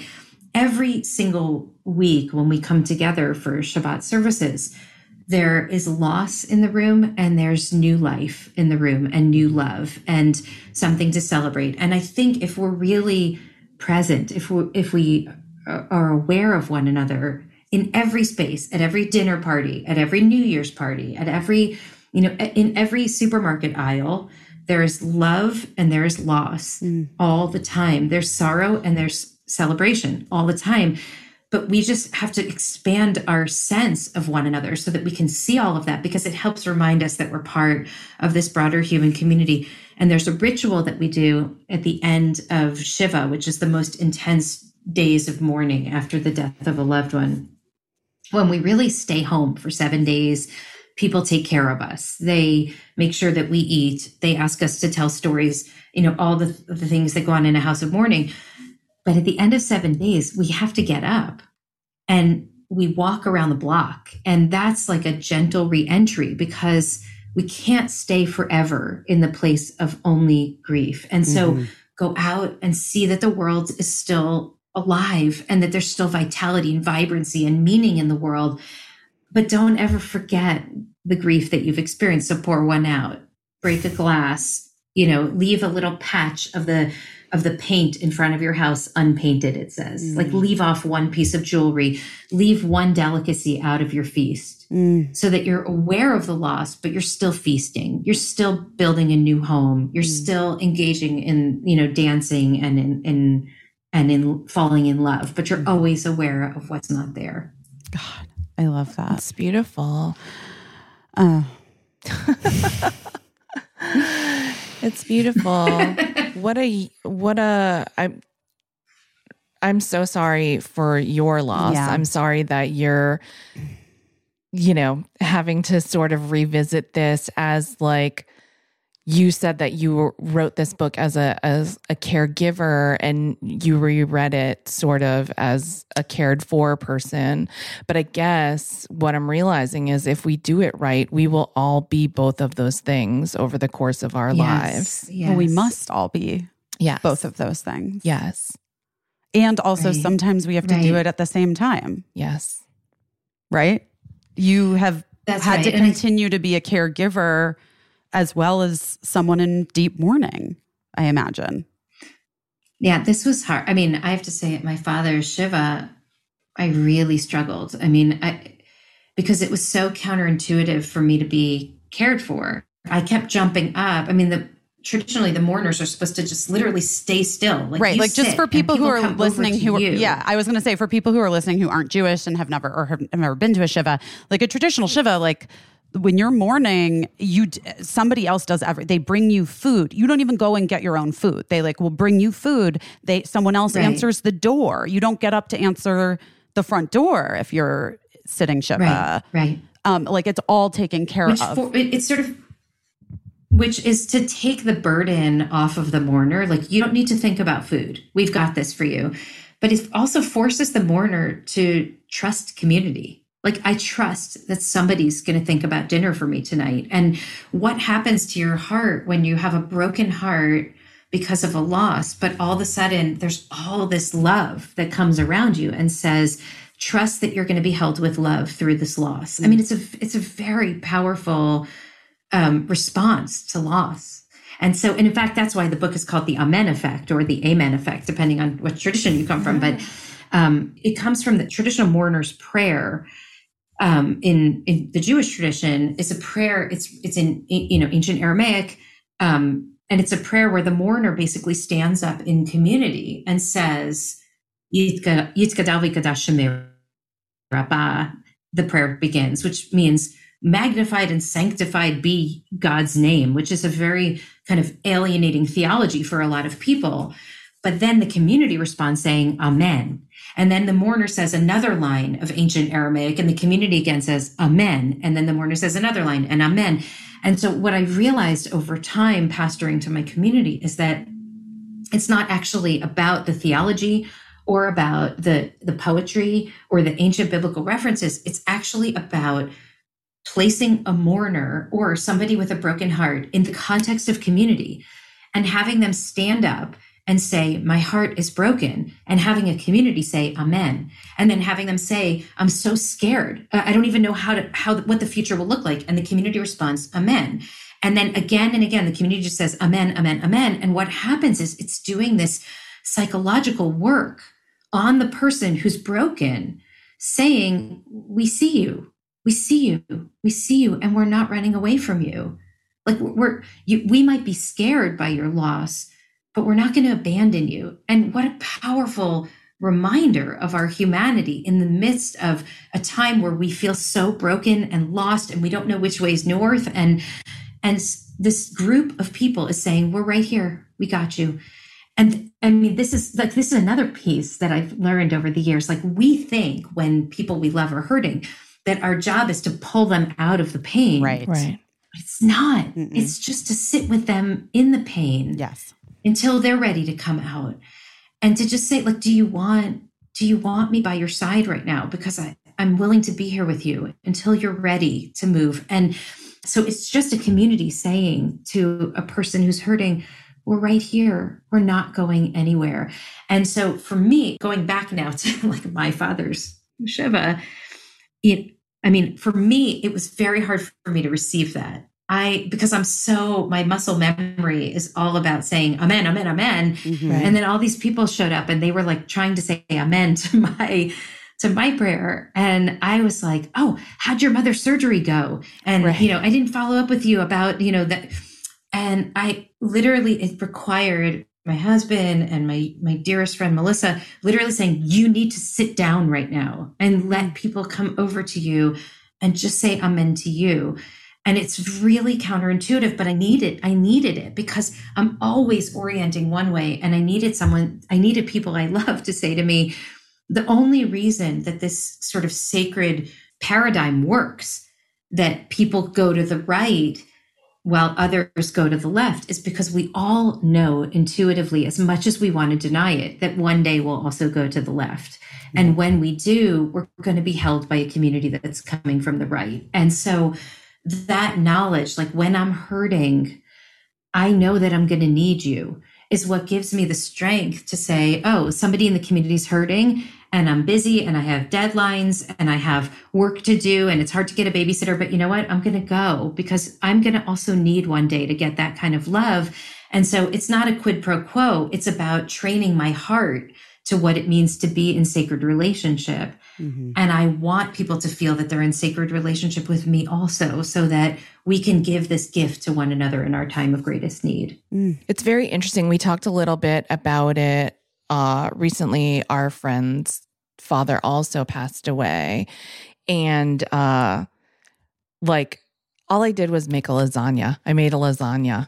You know, which it wasn't hard at all. The amount of times that my friend's family has thanked me for the lasagna is so much more trouble than it was to make the lasagna in the first place. But what I will say is that it was such a gift to me that they allowed me to do that for them, because it just felt like I was doing something, because nothing I could say or do was going to change the situation at all. But it felt like such a gift to me that when I said, can I at least make a lasagna? They said, sure, bring a lasagna. No, I know what you're saying, but I also think that it's, you know, I was talking to my friend Kate, who passed away. I was talking to her husband not long ago, and we were talking about how some people do back away. They don't want, it is too hard for them to show up for whatever reason. They can't. And that the real trick of being a person is being able to really show up for others when they're in their, you know, guys, we talk about memes all the time. Yeah. If you can't handle me at my, then you don't get me at my, you know what I mean? Right. Like, that's in a community, in a group of people. Like, we have to be able to hold space for those that are hurting deeply. And also, because when you are hurting deeply, I was just thinking of all the things I was grateful for in this past year. And it's all the people that showed up for me in moments where I was like, I don't need anything. I'm fine. I'm also very much a caretaker. Yeah. Rabbi Sharon, you know, but like, I got it. I'm fine. Yeah. But it's the people that are like, okay, but just in case you're not, here I am. Right. I'm going to sit right here and I'll just be right here. This is why your lasagna is not just a lasagna. It's actually love. Yeah. Your lasagna is a gesture of love in a moment when people need to know that they're loved and cared for. And it's really hard to show up for someone when they're in pain. And there are a lot of good reasons why we don't. It's, as I said earlier, it's really destabilizing, especially traumatic loss, tragic loss. It makes us feel like, oh, that could happen to me. And that's real. I don't want to diminish that. I mean, that's real. And that causes a lot of people to stay away. Also, a lot of people feel like, I don't know if I'm close enough to this person. I don't want to be an imposition. I don't want it to be inappropriate. And so we have good reasons why we stay away, but none of them are good enough to actually stay away. You tell a story in your book about one of your mentors having a loss, and you thinking to yourself, like, I wrote a note and I don't need to, that's good because that person, I'm not that close. Like person has a ton of people around them. Mm-hmm. And then they called you out on it. He was so hurt by me. And I mean, and so it's my Rabbi, Marcelo Brownstein, who's a beautiful, brilliant man. And his mother died and he was in New York and I was in LA, and I wrote this lovely letter. But I didn't call him. I mean, I didn't fly in and I didn't call him. And next time I saw him, he said, you really let me down. I really needed you and you weren't there. And I was so hurt. And of course, immediately I was like defensive and upset. Like, well, why didn't you ask me if you need, and also, but I thought, oh my God, what a gift he just gave me. And I will never make that mistake again. I won't. And I have to say that during my own Shiva for my father, our friend Greg flew in from New York City and was on the ground for 6 hours to come to Shiva. He was like, I just needed to be with you guys. And I will never forget that for the rest of my life. Like, I mean, it was, okay, like it, not everyone can do that all the For time. sure, And I of can't go course. to every funeral and I can't go to every Shiva, but the gesture is so powerful because what he's saying is like, you mean something to me. And as I share in the book, my grandma's rule was like, you just show up for the simcha, like you show up for the joy. And because she always used to say, like, if you would go to the funeral, go to the bar mitzvah, go to the wedding. If God forbid there was a horrible tragedy and your friend died instead of got married, you'd go. So go now. And then I realized, and that's such a good rule. And I realized we can't even take for granted that we would show up for the funeral part. We have to show up for both. And so how do you orient your life around the rule, my grandma's rule about just err on the side of presence? And sometimes someone will say, you know what, I have too many lasagnas in my fridge right now. I actually can't take anymore. Right. And that's okay. So then you say, okay, I'll bring it over in a month when most people have started to, not bring food anymore. I'll be there in a month. Or as my sister-in-law, Paulette says, I mean, she's so good at this. Like I've learned this from her. She writes, she doesn't say, let me know if there's any way I can help. She writes, I'm in Trader Joe's. What do you want me to pick up for you? Yeah. Or she'll say, I picked up these 3 things for you and left them out front. And she doesn't even knock on the door often, because often when we're in that space, like we don't want to deal with another person who, who feels like they need to be present for us. Right. So giving people the space to step into the relationship when they want to, but erring on the side of showing up. And I have to say, I also share this little vignette in the book, I think in the spiritual practice section, about an article I read that was very impactful years ago about an author who said her father's rule was go to the funeral. You just always go to the funeral. And so then her father died from cancer and it was terrible. And she said, if I'm remembering this correctly, it's like a weekday afternoon and she's in the front row of the church and she turns around and she sees a church full of people who just went to the funeral. And it just, for her, it was this transformative thing. And I've always thought about that as a pastor, as a rabbi, and I've taught that. And then at my father's funeral, which was way the hell out in, far away, Simi Valley, it was like 107 degrees out. I mean, it was a beast. And I'm not cognizant of anything that happened during this service in the chapel. It was just like too overwhelming and emotional. And we were exhausted. And it had been this incredibly beautiful, very hard last week, 2 weeks. And then I look at some point at the burial, the family comes up first and we laid soil on the coffin and then the whole community lines up. And this is the way that Jewish burials work. Like everybody comes forward and places earth on the coffin. And I encourage people to do it with their own hands if they, even better than using a shovel. Like it's just it's the most powerful thing that we can give each other, this gift of literally burying each other's loved ones, burying each other with our bare hands. And so it was very hot out. And usually the immediate family moves under this little tent that's like 20 or 30 feet away. But my mom, she just didn't want to move away from my father. Like she didn't want to, she didn't want to be away from him. So she's like, I'm not leaving. And someone grabbed a chair and we set it up right next to the graveside for her. And someone was holding an umbrella over her the entire time to block the sun. But then all the kids and grandkids basically sat around the graveside for the duration of the burial. And as we did, I looked up and I saw this line of people, like literally hundreds of people who dragged themselves out to this like far valley in 107 degree heat. And they were burying my father with their bare hands. And I just I could not believe what it felt like to be the recipient of that kind of love. And in that moment, I didn't have the wherewithal to be like, as I said, during Shiva, I'm like, what's going on with your family and how are you? But in that moment, I was collapsed on the ground, just overwhelmed by the love. And I feel like that is the sacred gift of your lasagna. Like that's what you did. You basically said like, that's why they're writing you so many thank you notes and calling and bringing it up again and again. And that's why I will never forget my friend Greg flying in for the Shiva. Like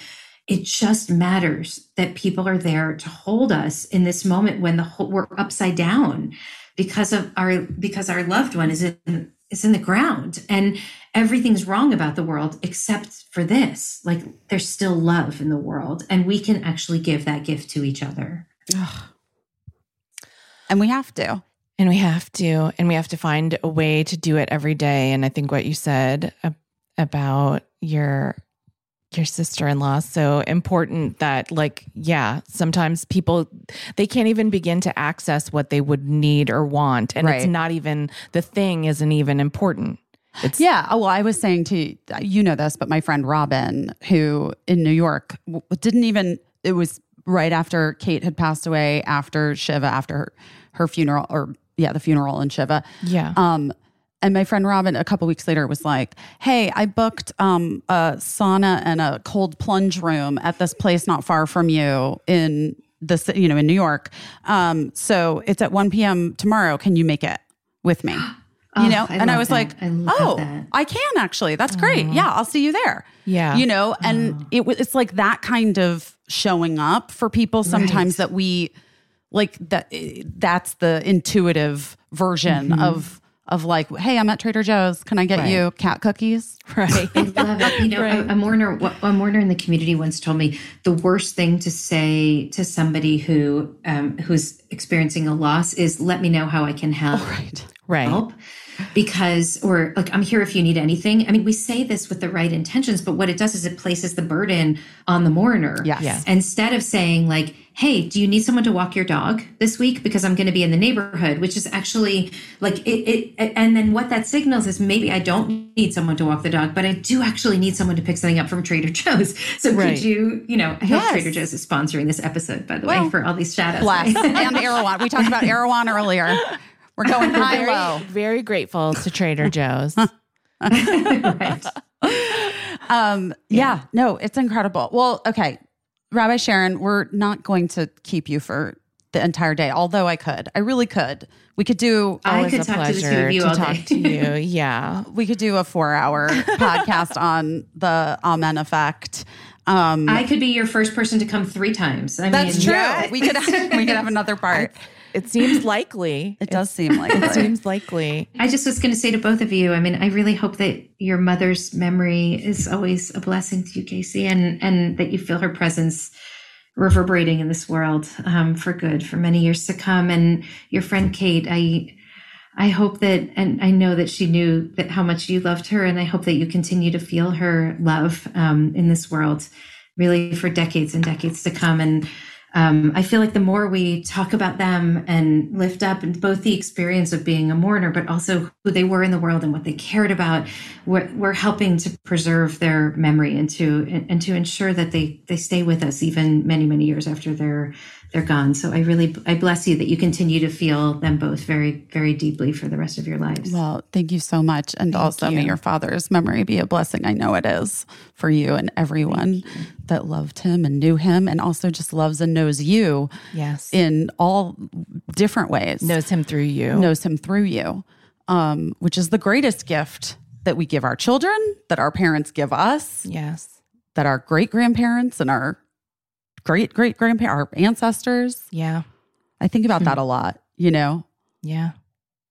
Yeah. I always go back since I lost my mom, and maybe this will help you too. I don't know. I go back to our friend Julia Duffy, who's an actor, a wonderful actor, one of the funniest people, I think, in the world, but she lost her son and she came on the podcast and she wasn't sure she was going to talk about it, but then she decided that she wanted to talk about it in that moment. And I was so grateful for it because she said this one thing that I'll never, ever forget is that she is still his mother. She's being his mother in a different way. Mm-hmm. And so that's what I've just been thinking about, like how we're being, busy year being a friend to Kate in the same way. And then also how you and I we're still daughters. We're just, we're being daughters in a different way.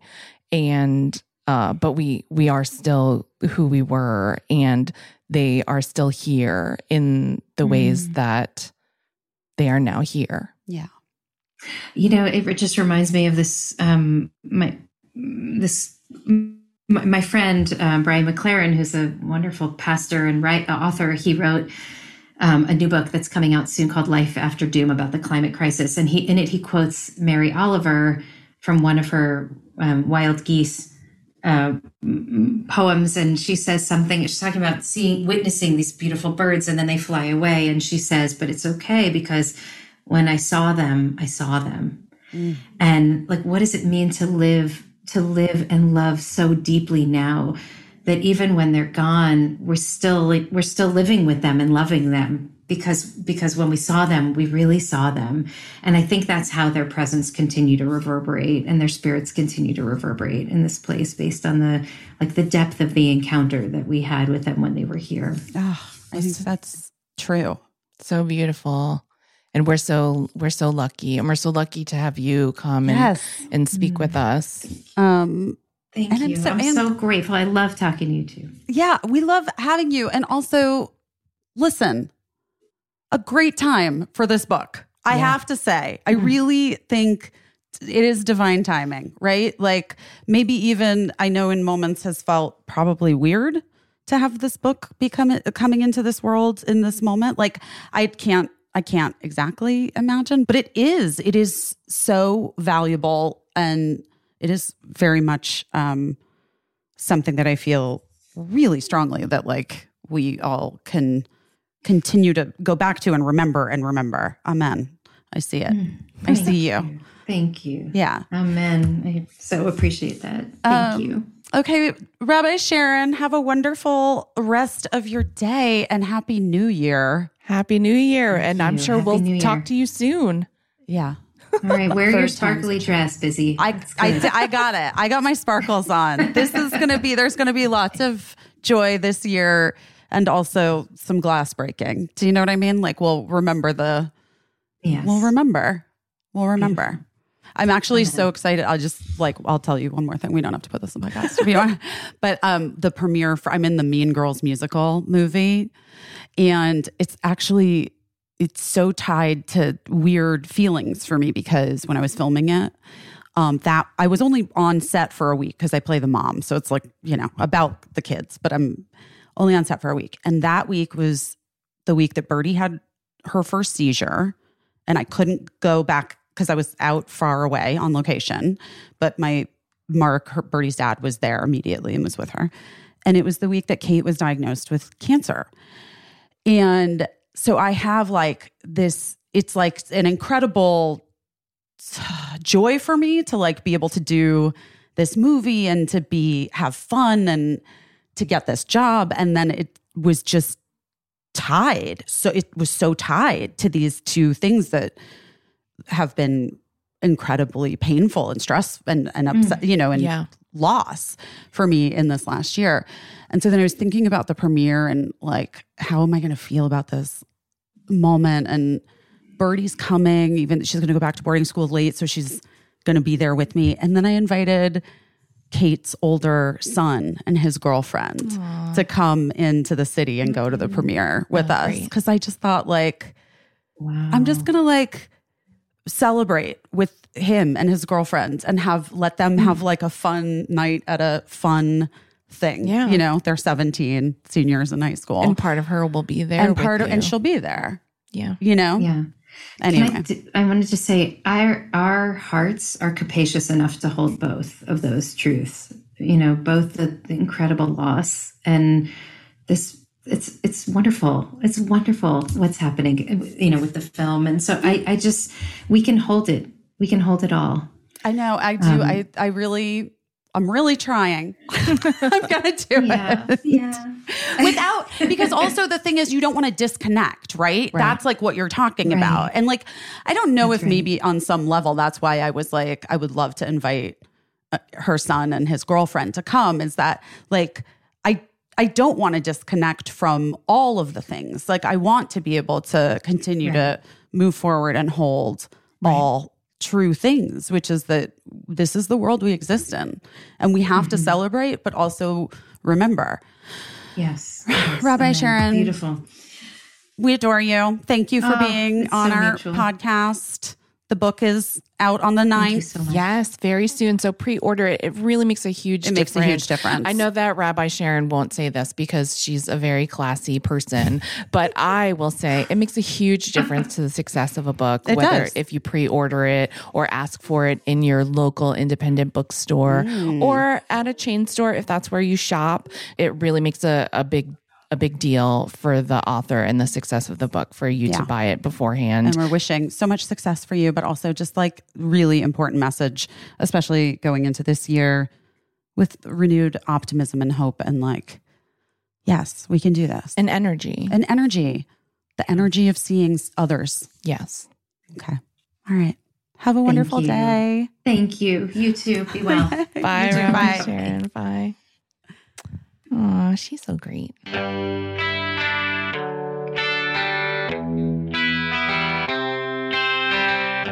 Oh, Lumi, Lumi, Lumi, Lumi. You guys, you've heard us talk about Lumi before. We love it so much. I love the Lumi products so much. You want to start the new year off fresh? You want your kids to start the new year off fresh? The whole house to be fresh for the new year? Lumi has got you covered. Lumi deodorant is the greatest of all time. The whole body deodorant was designed by an OBGYN to work not only on those pits, but also feet, privates, creases and crevices, the crevasses that need a little bit of love and attention. Lumi has got you covered. It's a one-of-a-kind pH optimized formula, clinically proven to block odor all day long. Guys, Lumi is incredible. And I'm serious. Rub it on your kids' feet. When you have those kids that have the stinky feet, it's only a period of time that they go through it. If you're like a parent and you're currently in stinky feet time, just know it won't last forever. But also know that Lumi is your best friend. And it's a game changer. The whole body deodorant is a game changer for you and your family. You're going to thank me. You got to use code BEST at LumiDeodorant.com and you're going to get $5 off Lumi's starter pack with our exclusive code and link. It's a special offer for new customers. Just you guys listening. $5 off Lumi's starter pack with our exclusive code. Use BEST, code BEST at LumiDeodorant.com. LumiDeodorant.com and use code BEST. Guys, that equates to over 40% off your starter pack when you visit LumiDeodorant.com and use code BEST. We love you, Lumi. We love you so much.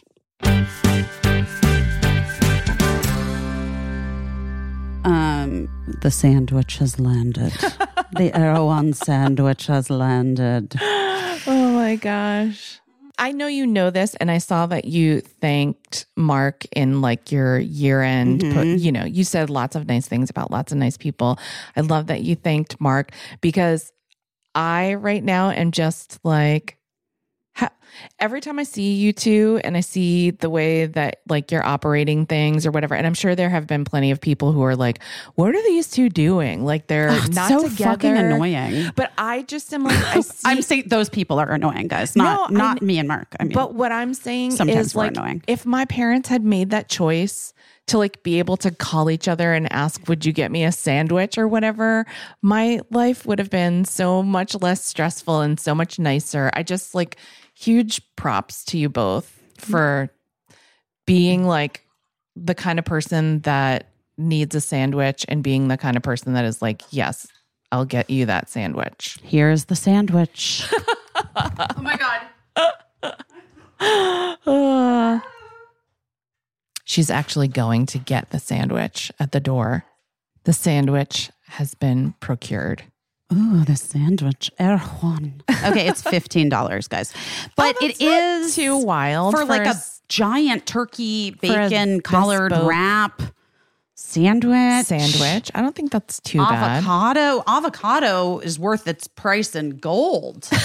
I feel like avocado is so expensive these days. I always wonder why avocado isn't cheaper here in Los Angeles.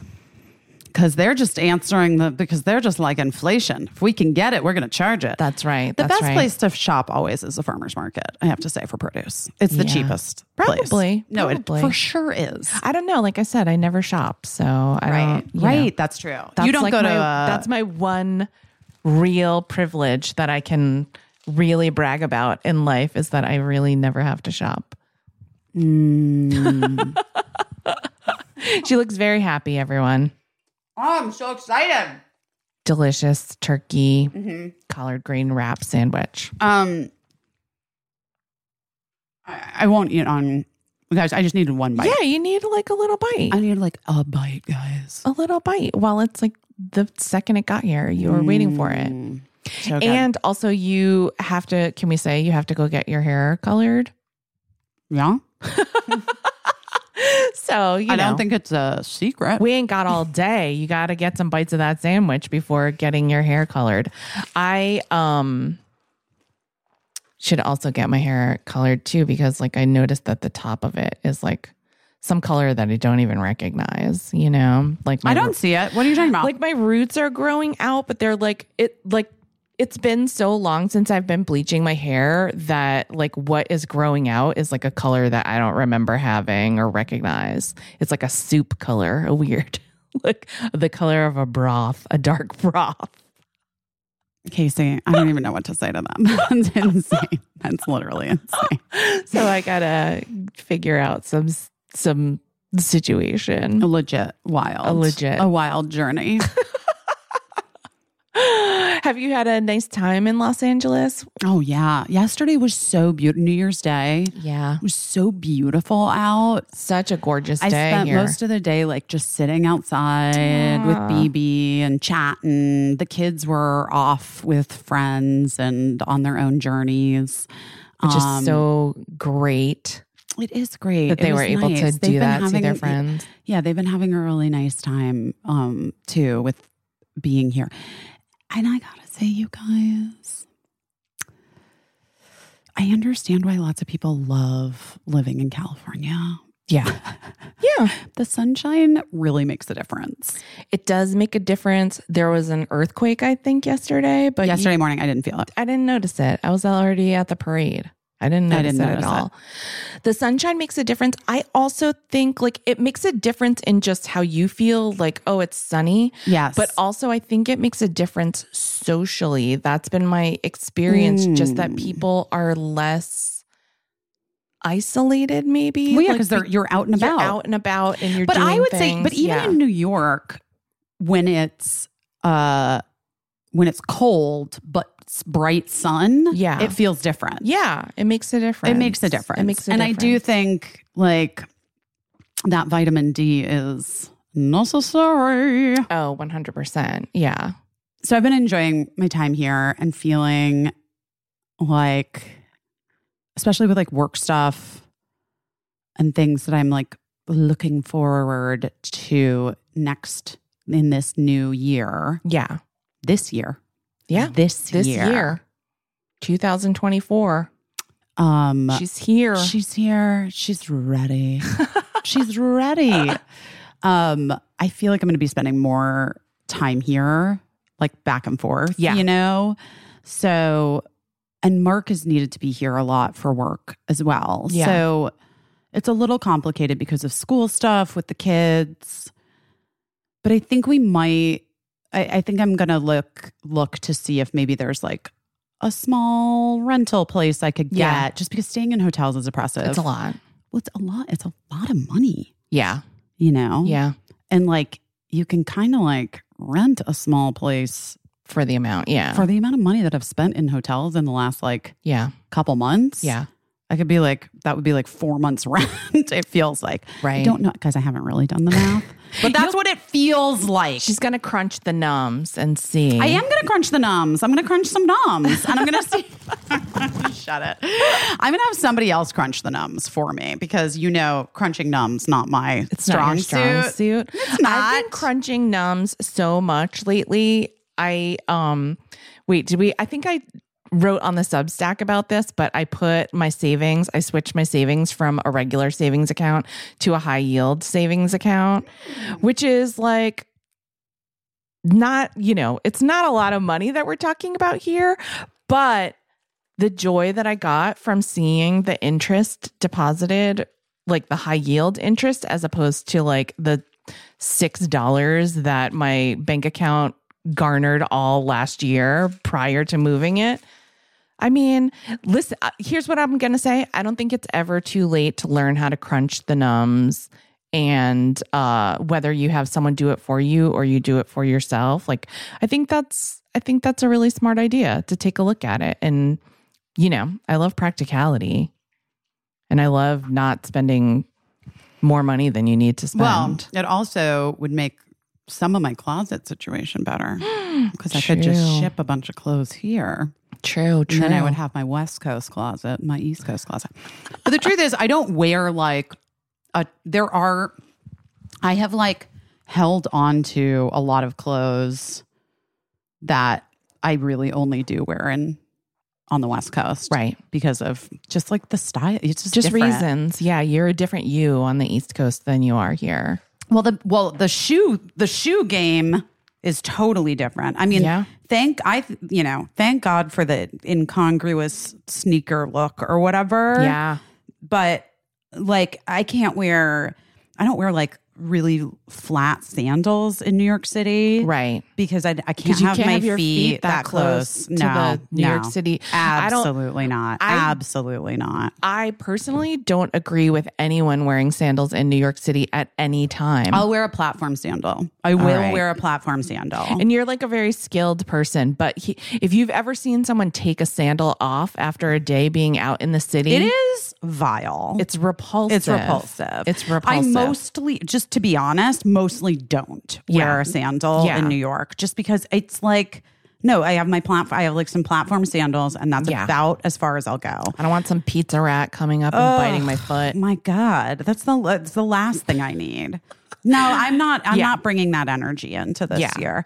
But so I don't know. So I'm thinking about this coming year and all of the things that might be happening, and I am feeling optimistic. And even in thinking about like global and local political and our country's political landscape and all of those things, like there are going to be so much of this at this point, I feel like has been designed to spin us the fuck up.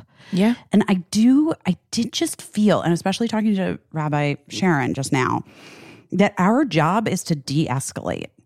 Because if they won't fucking do it, we have to do it. We all have to do it. We have to de-escalate. And it doesn't mean not showing up. And it doesn't mean not making calls or speaking out for the things that you believe in and calling your reps, you know, to demand they take action, or putting, you know, your support and money behind politicians that align with your ideologies.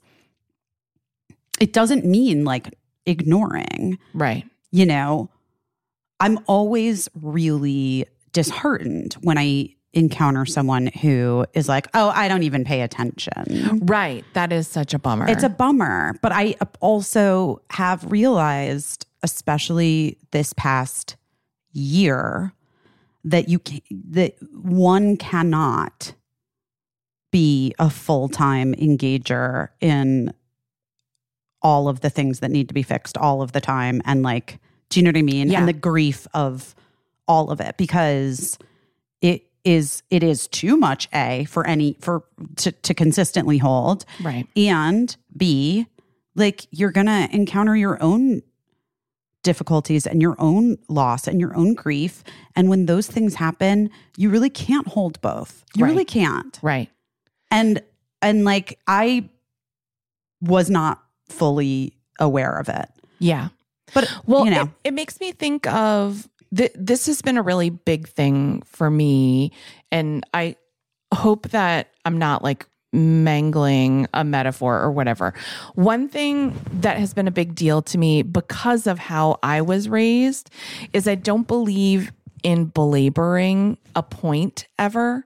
Like if I say, you let me down, I'm disappointed in the way that you reacted to that. You know, I already said it.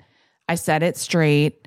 And that's how it is. And however you choose to like deal with my feelings or not deal with my feelings, okay, that's where we're.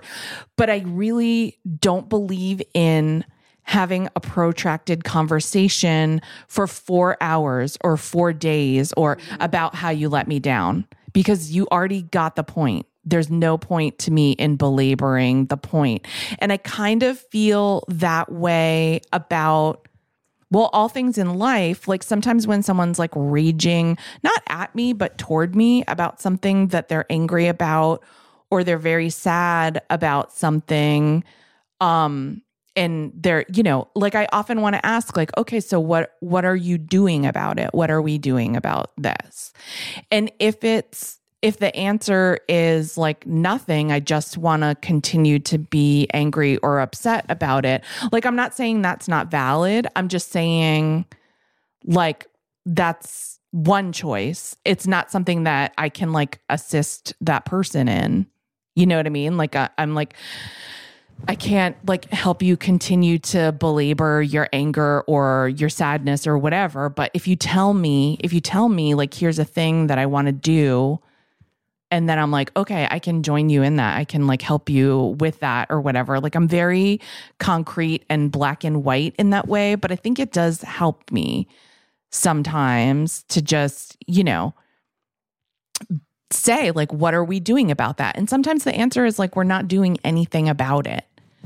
But checking out 100% and not being aware is never the answer, even though, as like we just talked about, like sometimes it's what your instinct is to turn away. But I think it's really hard. We've all been trying to do the best we can, but we haven't had a great set of tools. No, and I was thinking a little bit about like two things that Rabbi Sharon said. Number one, these like false binaries that have become sort of like a thing in recent time. Yeah, they're like little tests. It's like little tests, and it's not actually the way the world works, and it's not actually helpful. Right. And we talk about on this podcast, you guys, and it's a thing that I continually have to challenge myself to do, which is like hold multiple truths, hold multiple ideas that may even seem like they're in direct opposition to one another. Right. Because that is literally what being a person requires of us. Right. Always has. But with social media and the advent of like the 24-hour news cycle and, politically affiliated news organizations. Yes. And what we're being shown.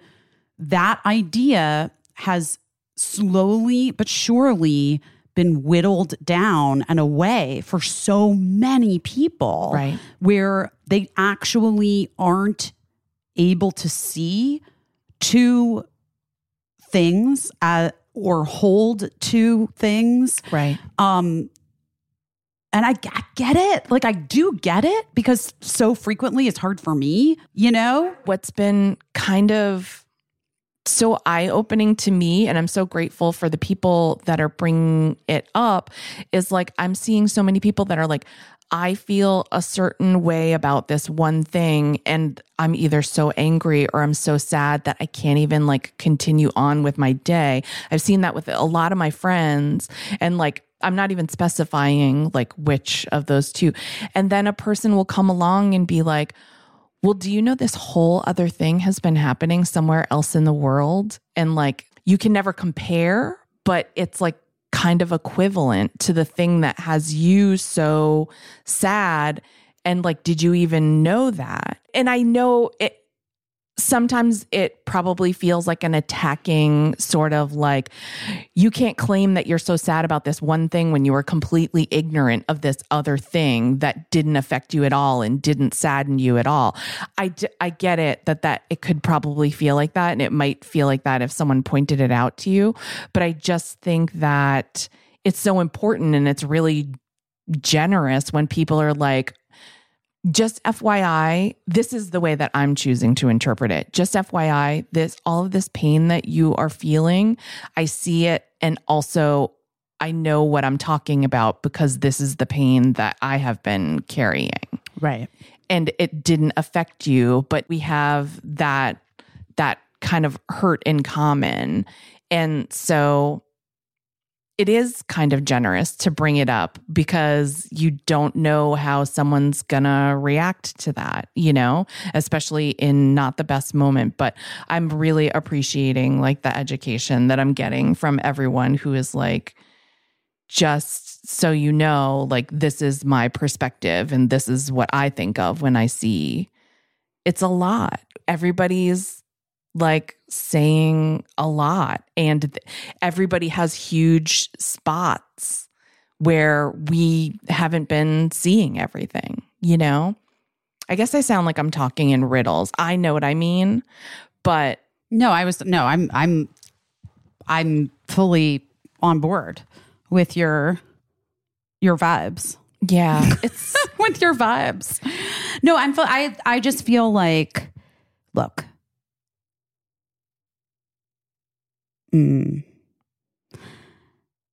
I think that the idea of what is it that we can do in this world, right? Like, I've been thinking a lot about this because I, obviously had said in December, like, I'm not even sure if I want to continue doing this podcast. Yeah. And I think, like, for both of us, I do think the showing up through this past year has been both a blessing and at times, I think, too fucking heavy for both of us. Yeah. And I've worried about your healing. Yeah. More than my own, really. Which I guess makes sense.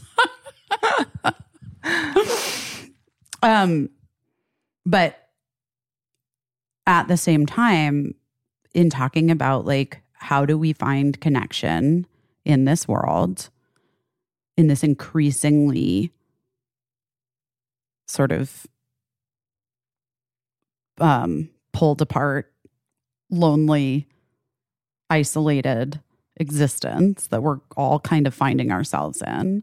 Yeah. Where do we build those third spaces, those community spaces? And like, when I think about the people who listen to this podcast, how beautiful that community is and how supportive and grateful and truly caring all of the people that listen to this podcast are. Yeah.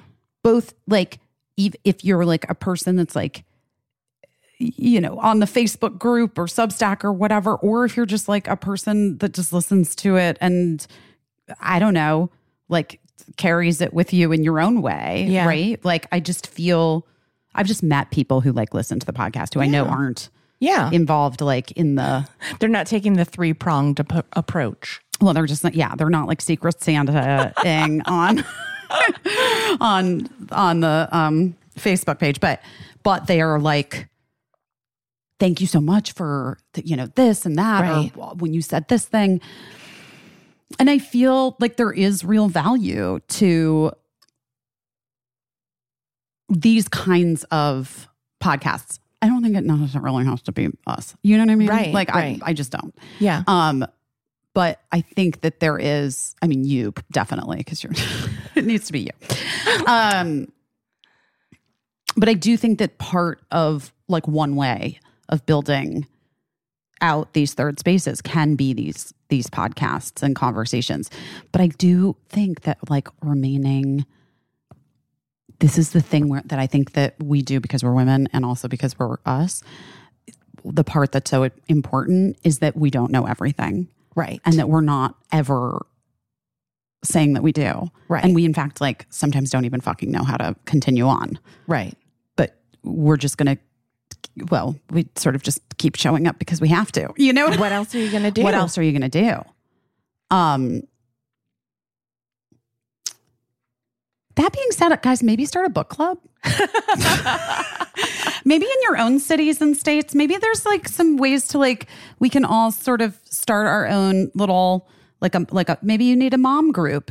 Sometimes mom groups are the best things because you really do get a cross section of like political beliefs, like ideas and things. And if you like get to know some other parents, you might be able to have those conversations like in a way Rabbi that Sharon was talking about, in a way that could be really productive and helpful, you know? Yeah. And ask and genuinely curious. Yeah. Which is, I mean, I'll be honest, like a little bit of a reversal of where I have been at in the past. But I just feel like, well, listen, we're here. You know what I mean? And there have been times when I know that I have been talking to someone, whether they're in my family or a neighbor, who probably doesn't agree with the bumper stickers on my car. Coexist. You know, I love that one. It was, as Emily Beebe told me, it was a New York Times crossword answer recently. But I will say that, you know, sometimes those are the folks that live right next door to you. And like, yeah. I just think like it is an idea that I know what you're saying. Cause like you know that I also have had the moments where I'm like, fuck them. I don't want to hear their sides. You don't exist I don't to me. give a fuck. Right. And I mean, it's hard because there are, you know, well, because also what it requires is two sides to be willing participants. Right. In an idea of connection. Right. In an idea of greater understanding. Right. And unfortunately, what has been my experience a lot with a side of, well, because they're wrong. right. So it's like there's no way to be There's except nowhere for to go. defensive and mean. Right. Like if you're actually like you actually can't defend denying rights and like stripping away of dignity. Right. You can't defend that. Right. So the only way they can be, they tend to be is like insulting and cruel. Right. Which aligns with the ideology. Right. But I guess if you were to cut through it, the question would be, but why? Right. Why do you feel like it is so important for you to see this, to see that these rights are not being had by others? And sometimes like when you get down to like the nugget in the middle of it, it's like, it's whatever, like that, it's against my religious beliefs. Mm-hmm. And then you say like, well, those aren't my religious beliefs. And so we disagree. Right. But anyway, I'll still wave to you. I know. And that idea that she was saying, that like Venn diagram idea, which I think is so true, which is that like we so frequently now are being pitted against one another by the like most outer ring of our belief system. Yeah. Or even like a couple ticks in closer to the overlap, but still outside not of the center, the center, on the outside of the crispy edges. On the crispy edges, like that bacon and that wrap, guys, from Erewhon. And yeah, I guess starting on the interior feels like that's the way to do it, you know? Yeah. But again, I do also feel like it requires the willingness of participation by both sides. Yeah. I guess well, in the case of like say a neighbor, the participation can maybe start with like the saying hello, you know, and just like seeing each other as like worthy of saying hello to, and then get into it from there. It's a lot of fucking work, not gonna lie. Like anything, it's a lot of work, and it's a lot of maintenance, and so I see why it's hard, but also I see why it's worthwhile to have those conversations, which is something that some people have said all along. Like, it's up to us to have these conversations when we can. So, yeah. But you have to go get your hair colored. I gotta go get my hair done, guys. Is that what ready? Is that what you're doing your best at? Getting your hair done? No, I think I really did my best at. You did at getting into this new year, and like I woke up the next morning and wrote the post that I posted. If you saw it, I don't know how the algorithm works these days, guys, but my New Year's Day post. Because I woke up the next morning just thinking how grateful I was for, oh no, I'm going to cry, but just how grateful I was for you and for all of those people that were at that party. Yeah. And for all of my friends. Yeah. And the people that became friends with me this year, who took me at my literal weirdest worst. Yeah. And were willing to be like, I can hold this shit for you. Sure, let's do it. Yeah. Yeah. How can I help? Like, and not just how can I help, like just calling and checking in. Like, you know, you know, and my children, like my kids, and yes, Mark, because this has been the worst, hardest year. I think honestly, on record. Yeah. Full stop. Yeah. Hardest, worst, hardest. Yeah. And Mark, you know, being so willing to continually like just in many ways intuit like what I might need, making sure I was eating. Yeah. Like really taking care of me. Yeah. I'm the mother of his fucking children. He knows you and he loves you. We love each other. We know each other. And like, it's not been easy. And I know I will return it for him and in a moment that he needs it. Yeah. And also for his understanding with like, sometimes I would take things out on him that were just not for him, you know, that sucks. Right. And right. You know, that's complicated, but that's its own thing. But that's a thing that, you know, that's a thing to work on in 2024. Totally.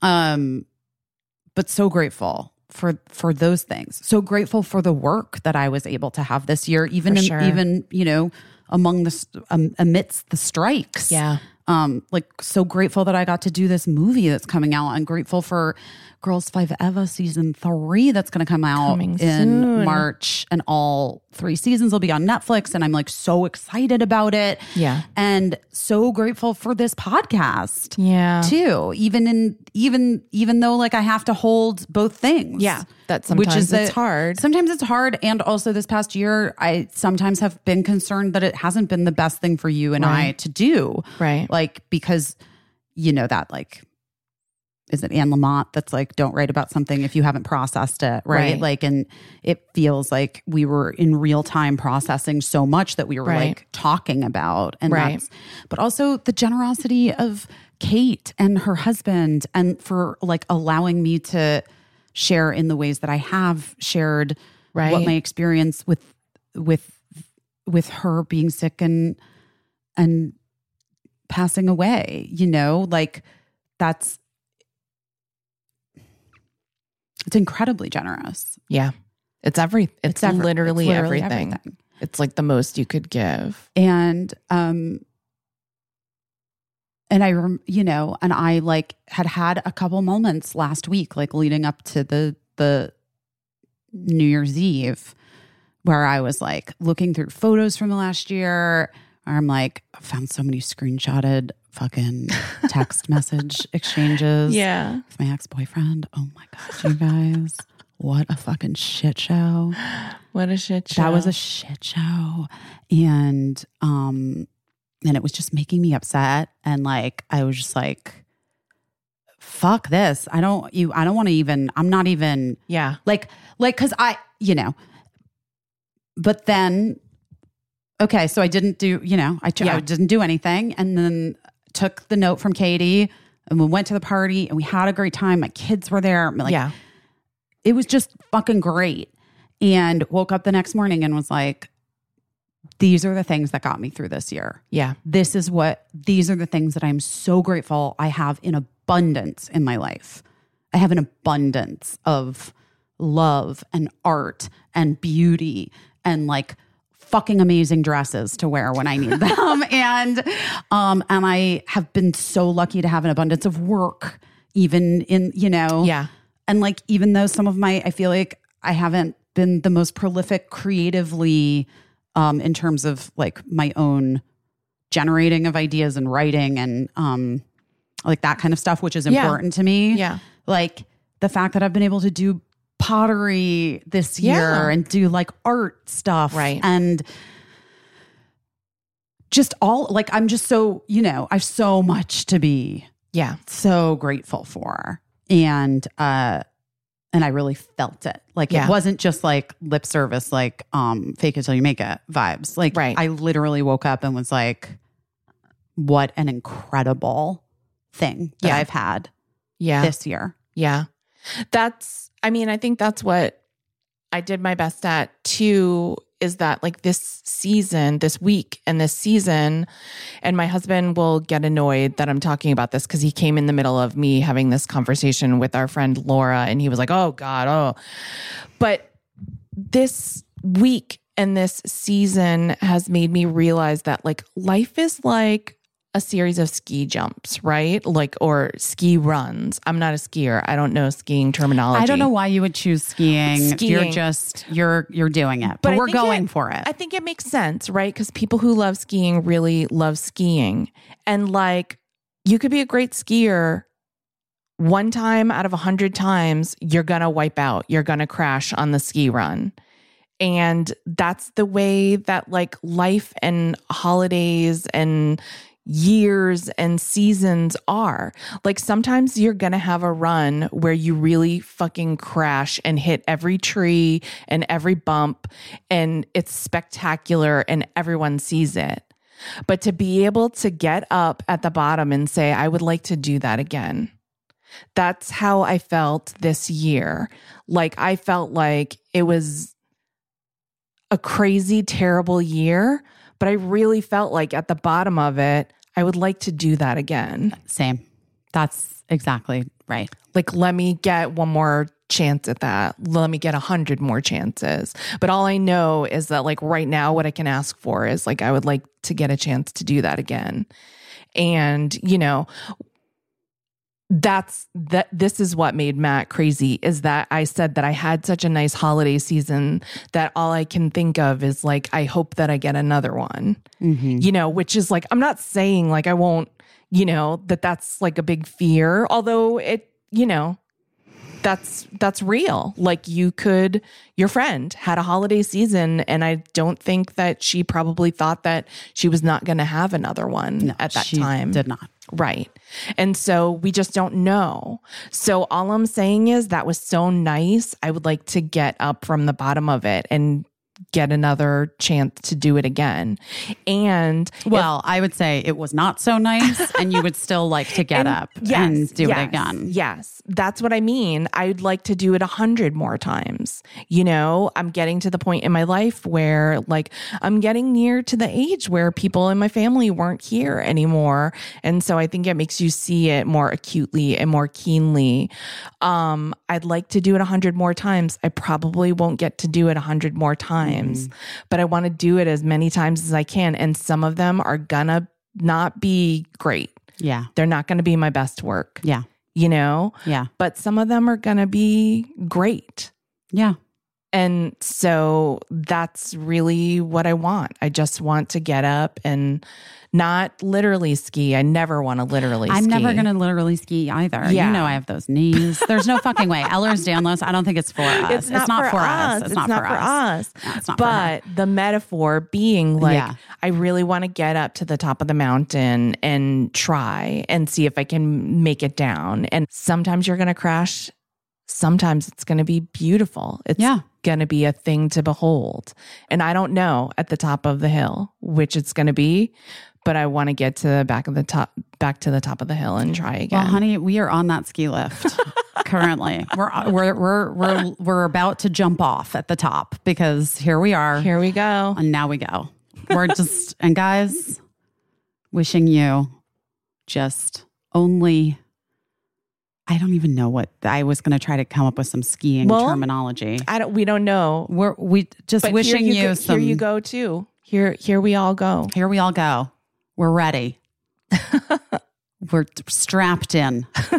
We've got our helmets on. Thank God. We'll see you at the bottom. And we'll see you. Well, we'll see you before then. Along the way. We'll see you along the way. We're just going to see you along the way. Happy New Year. Happy New Year. We love you so much. Thank you for everything this year. Yes, thank you. Seriously. We love you. Love you. Bye. I don't know what I'm doing, but I'm doing my best.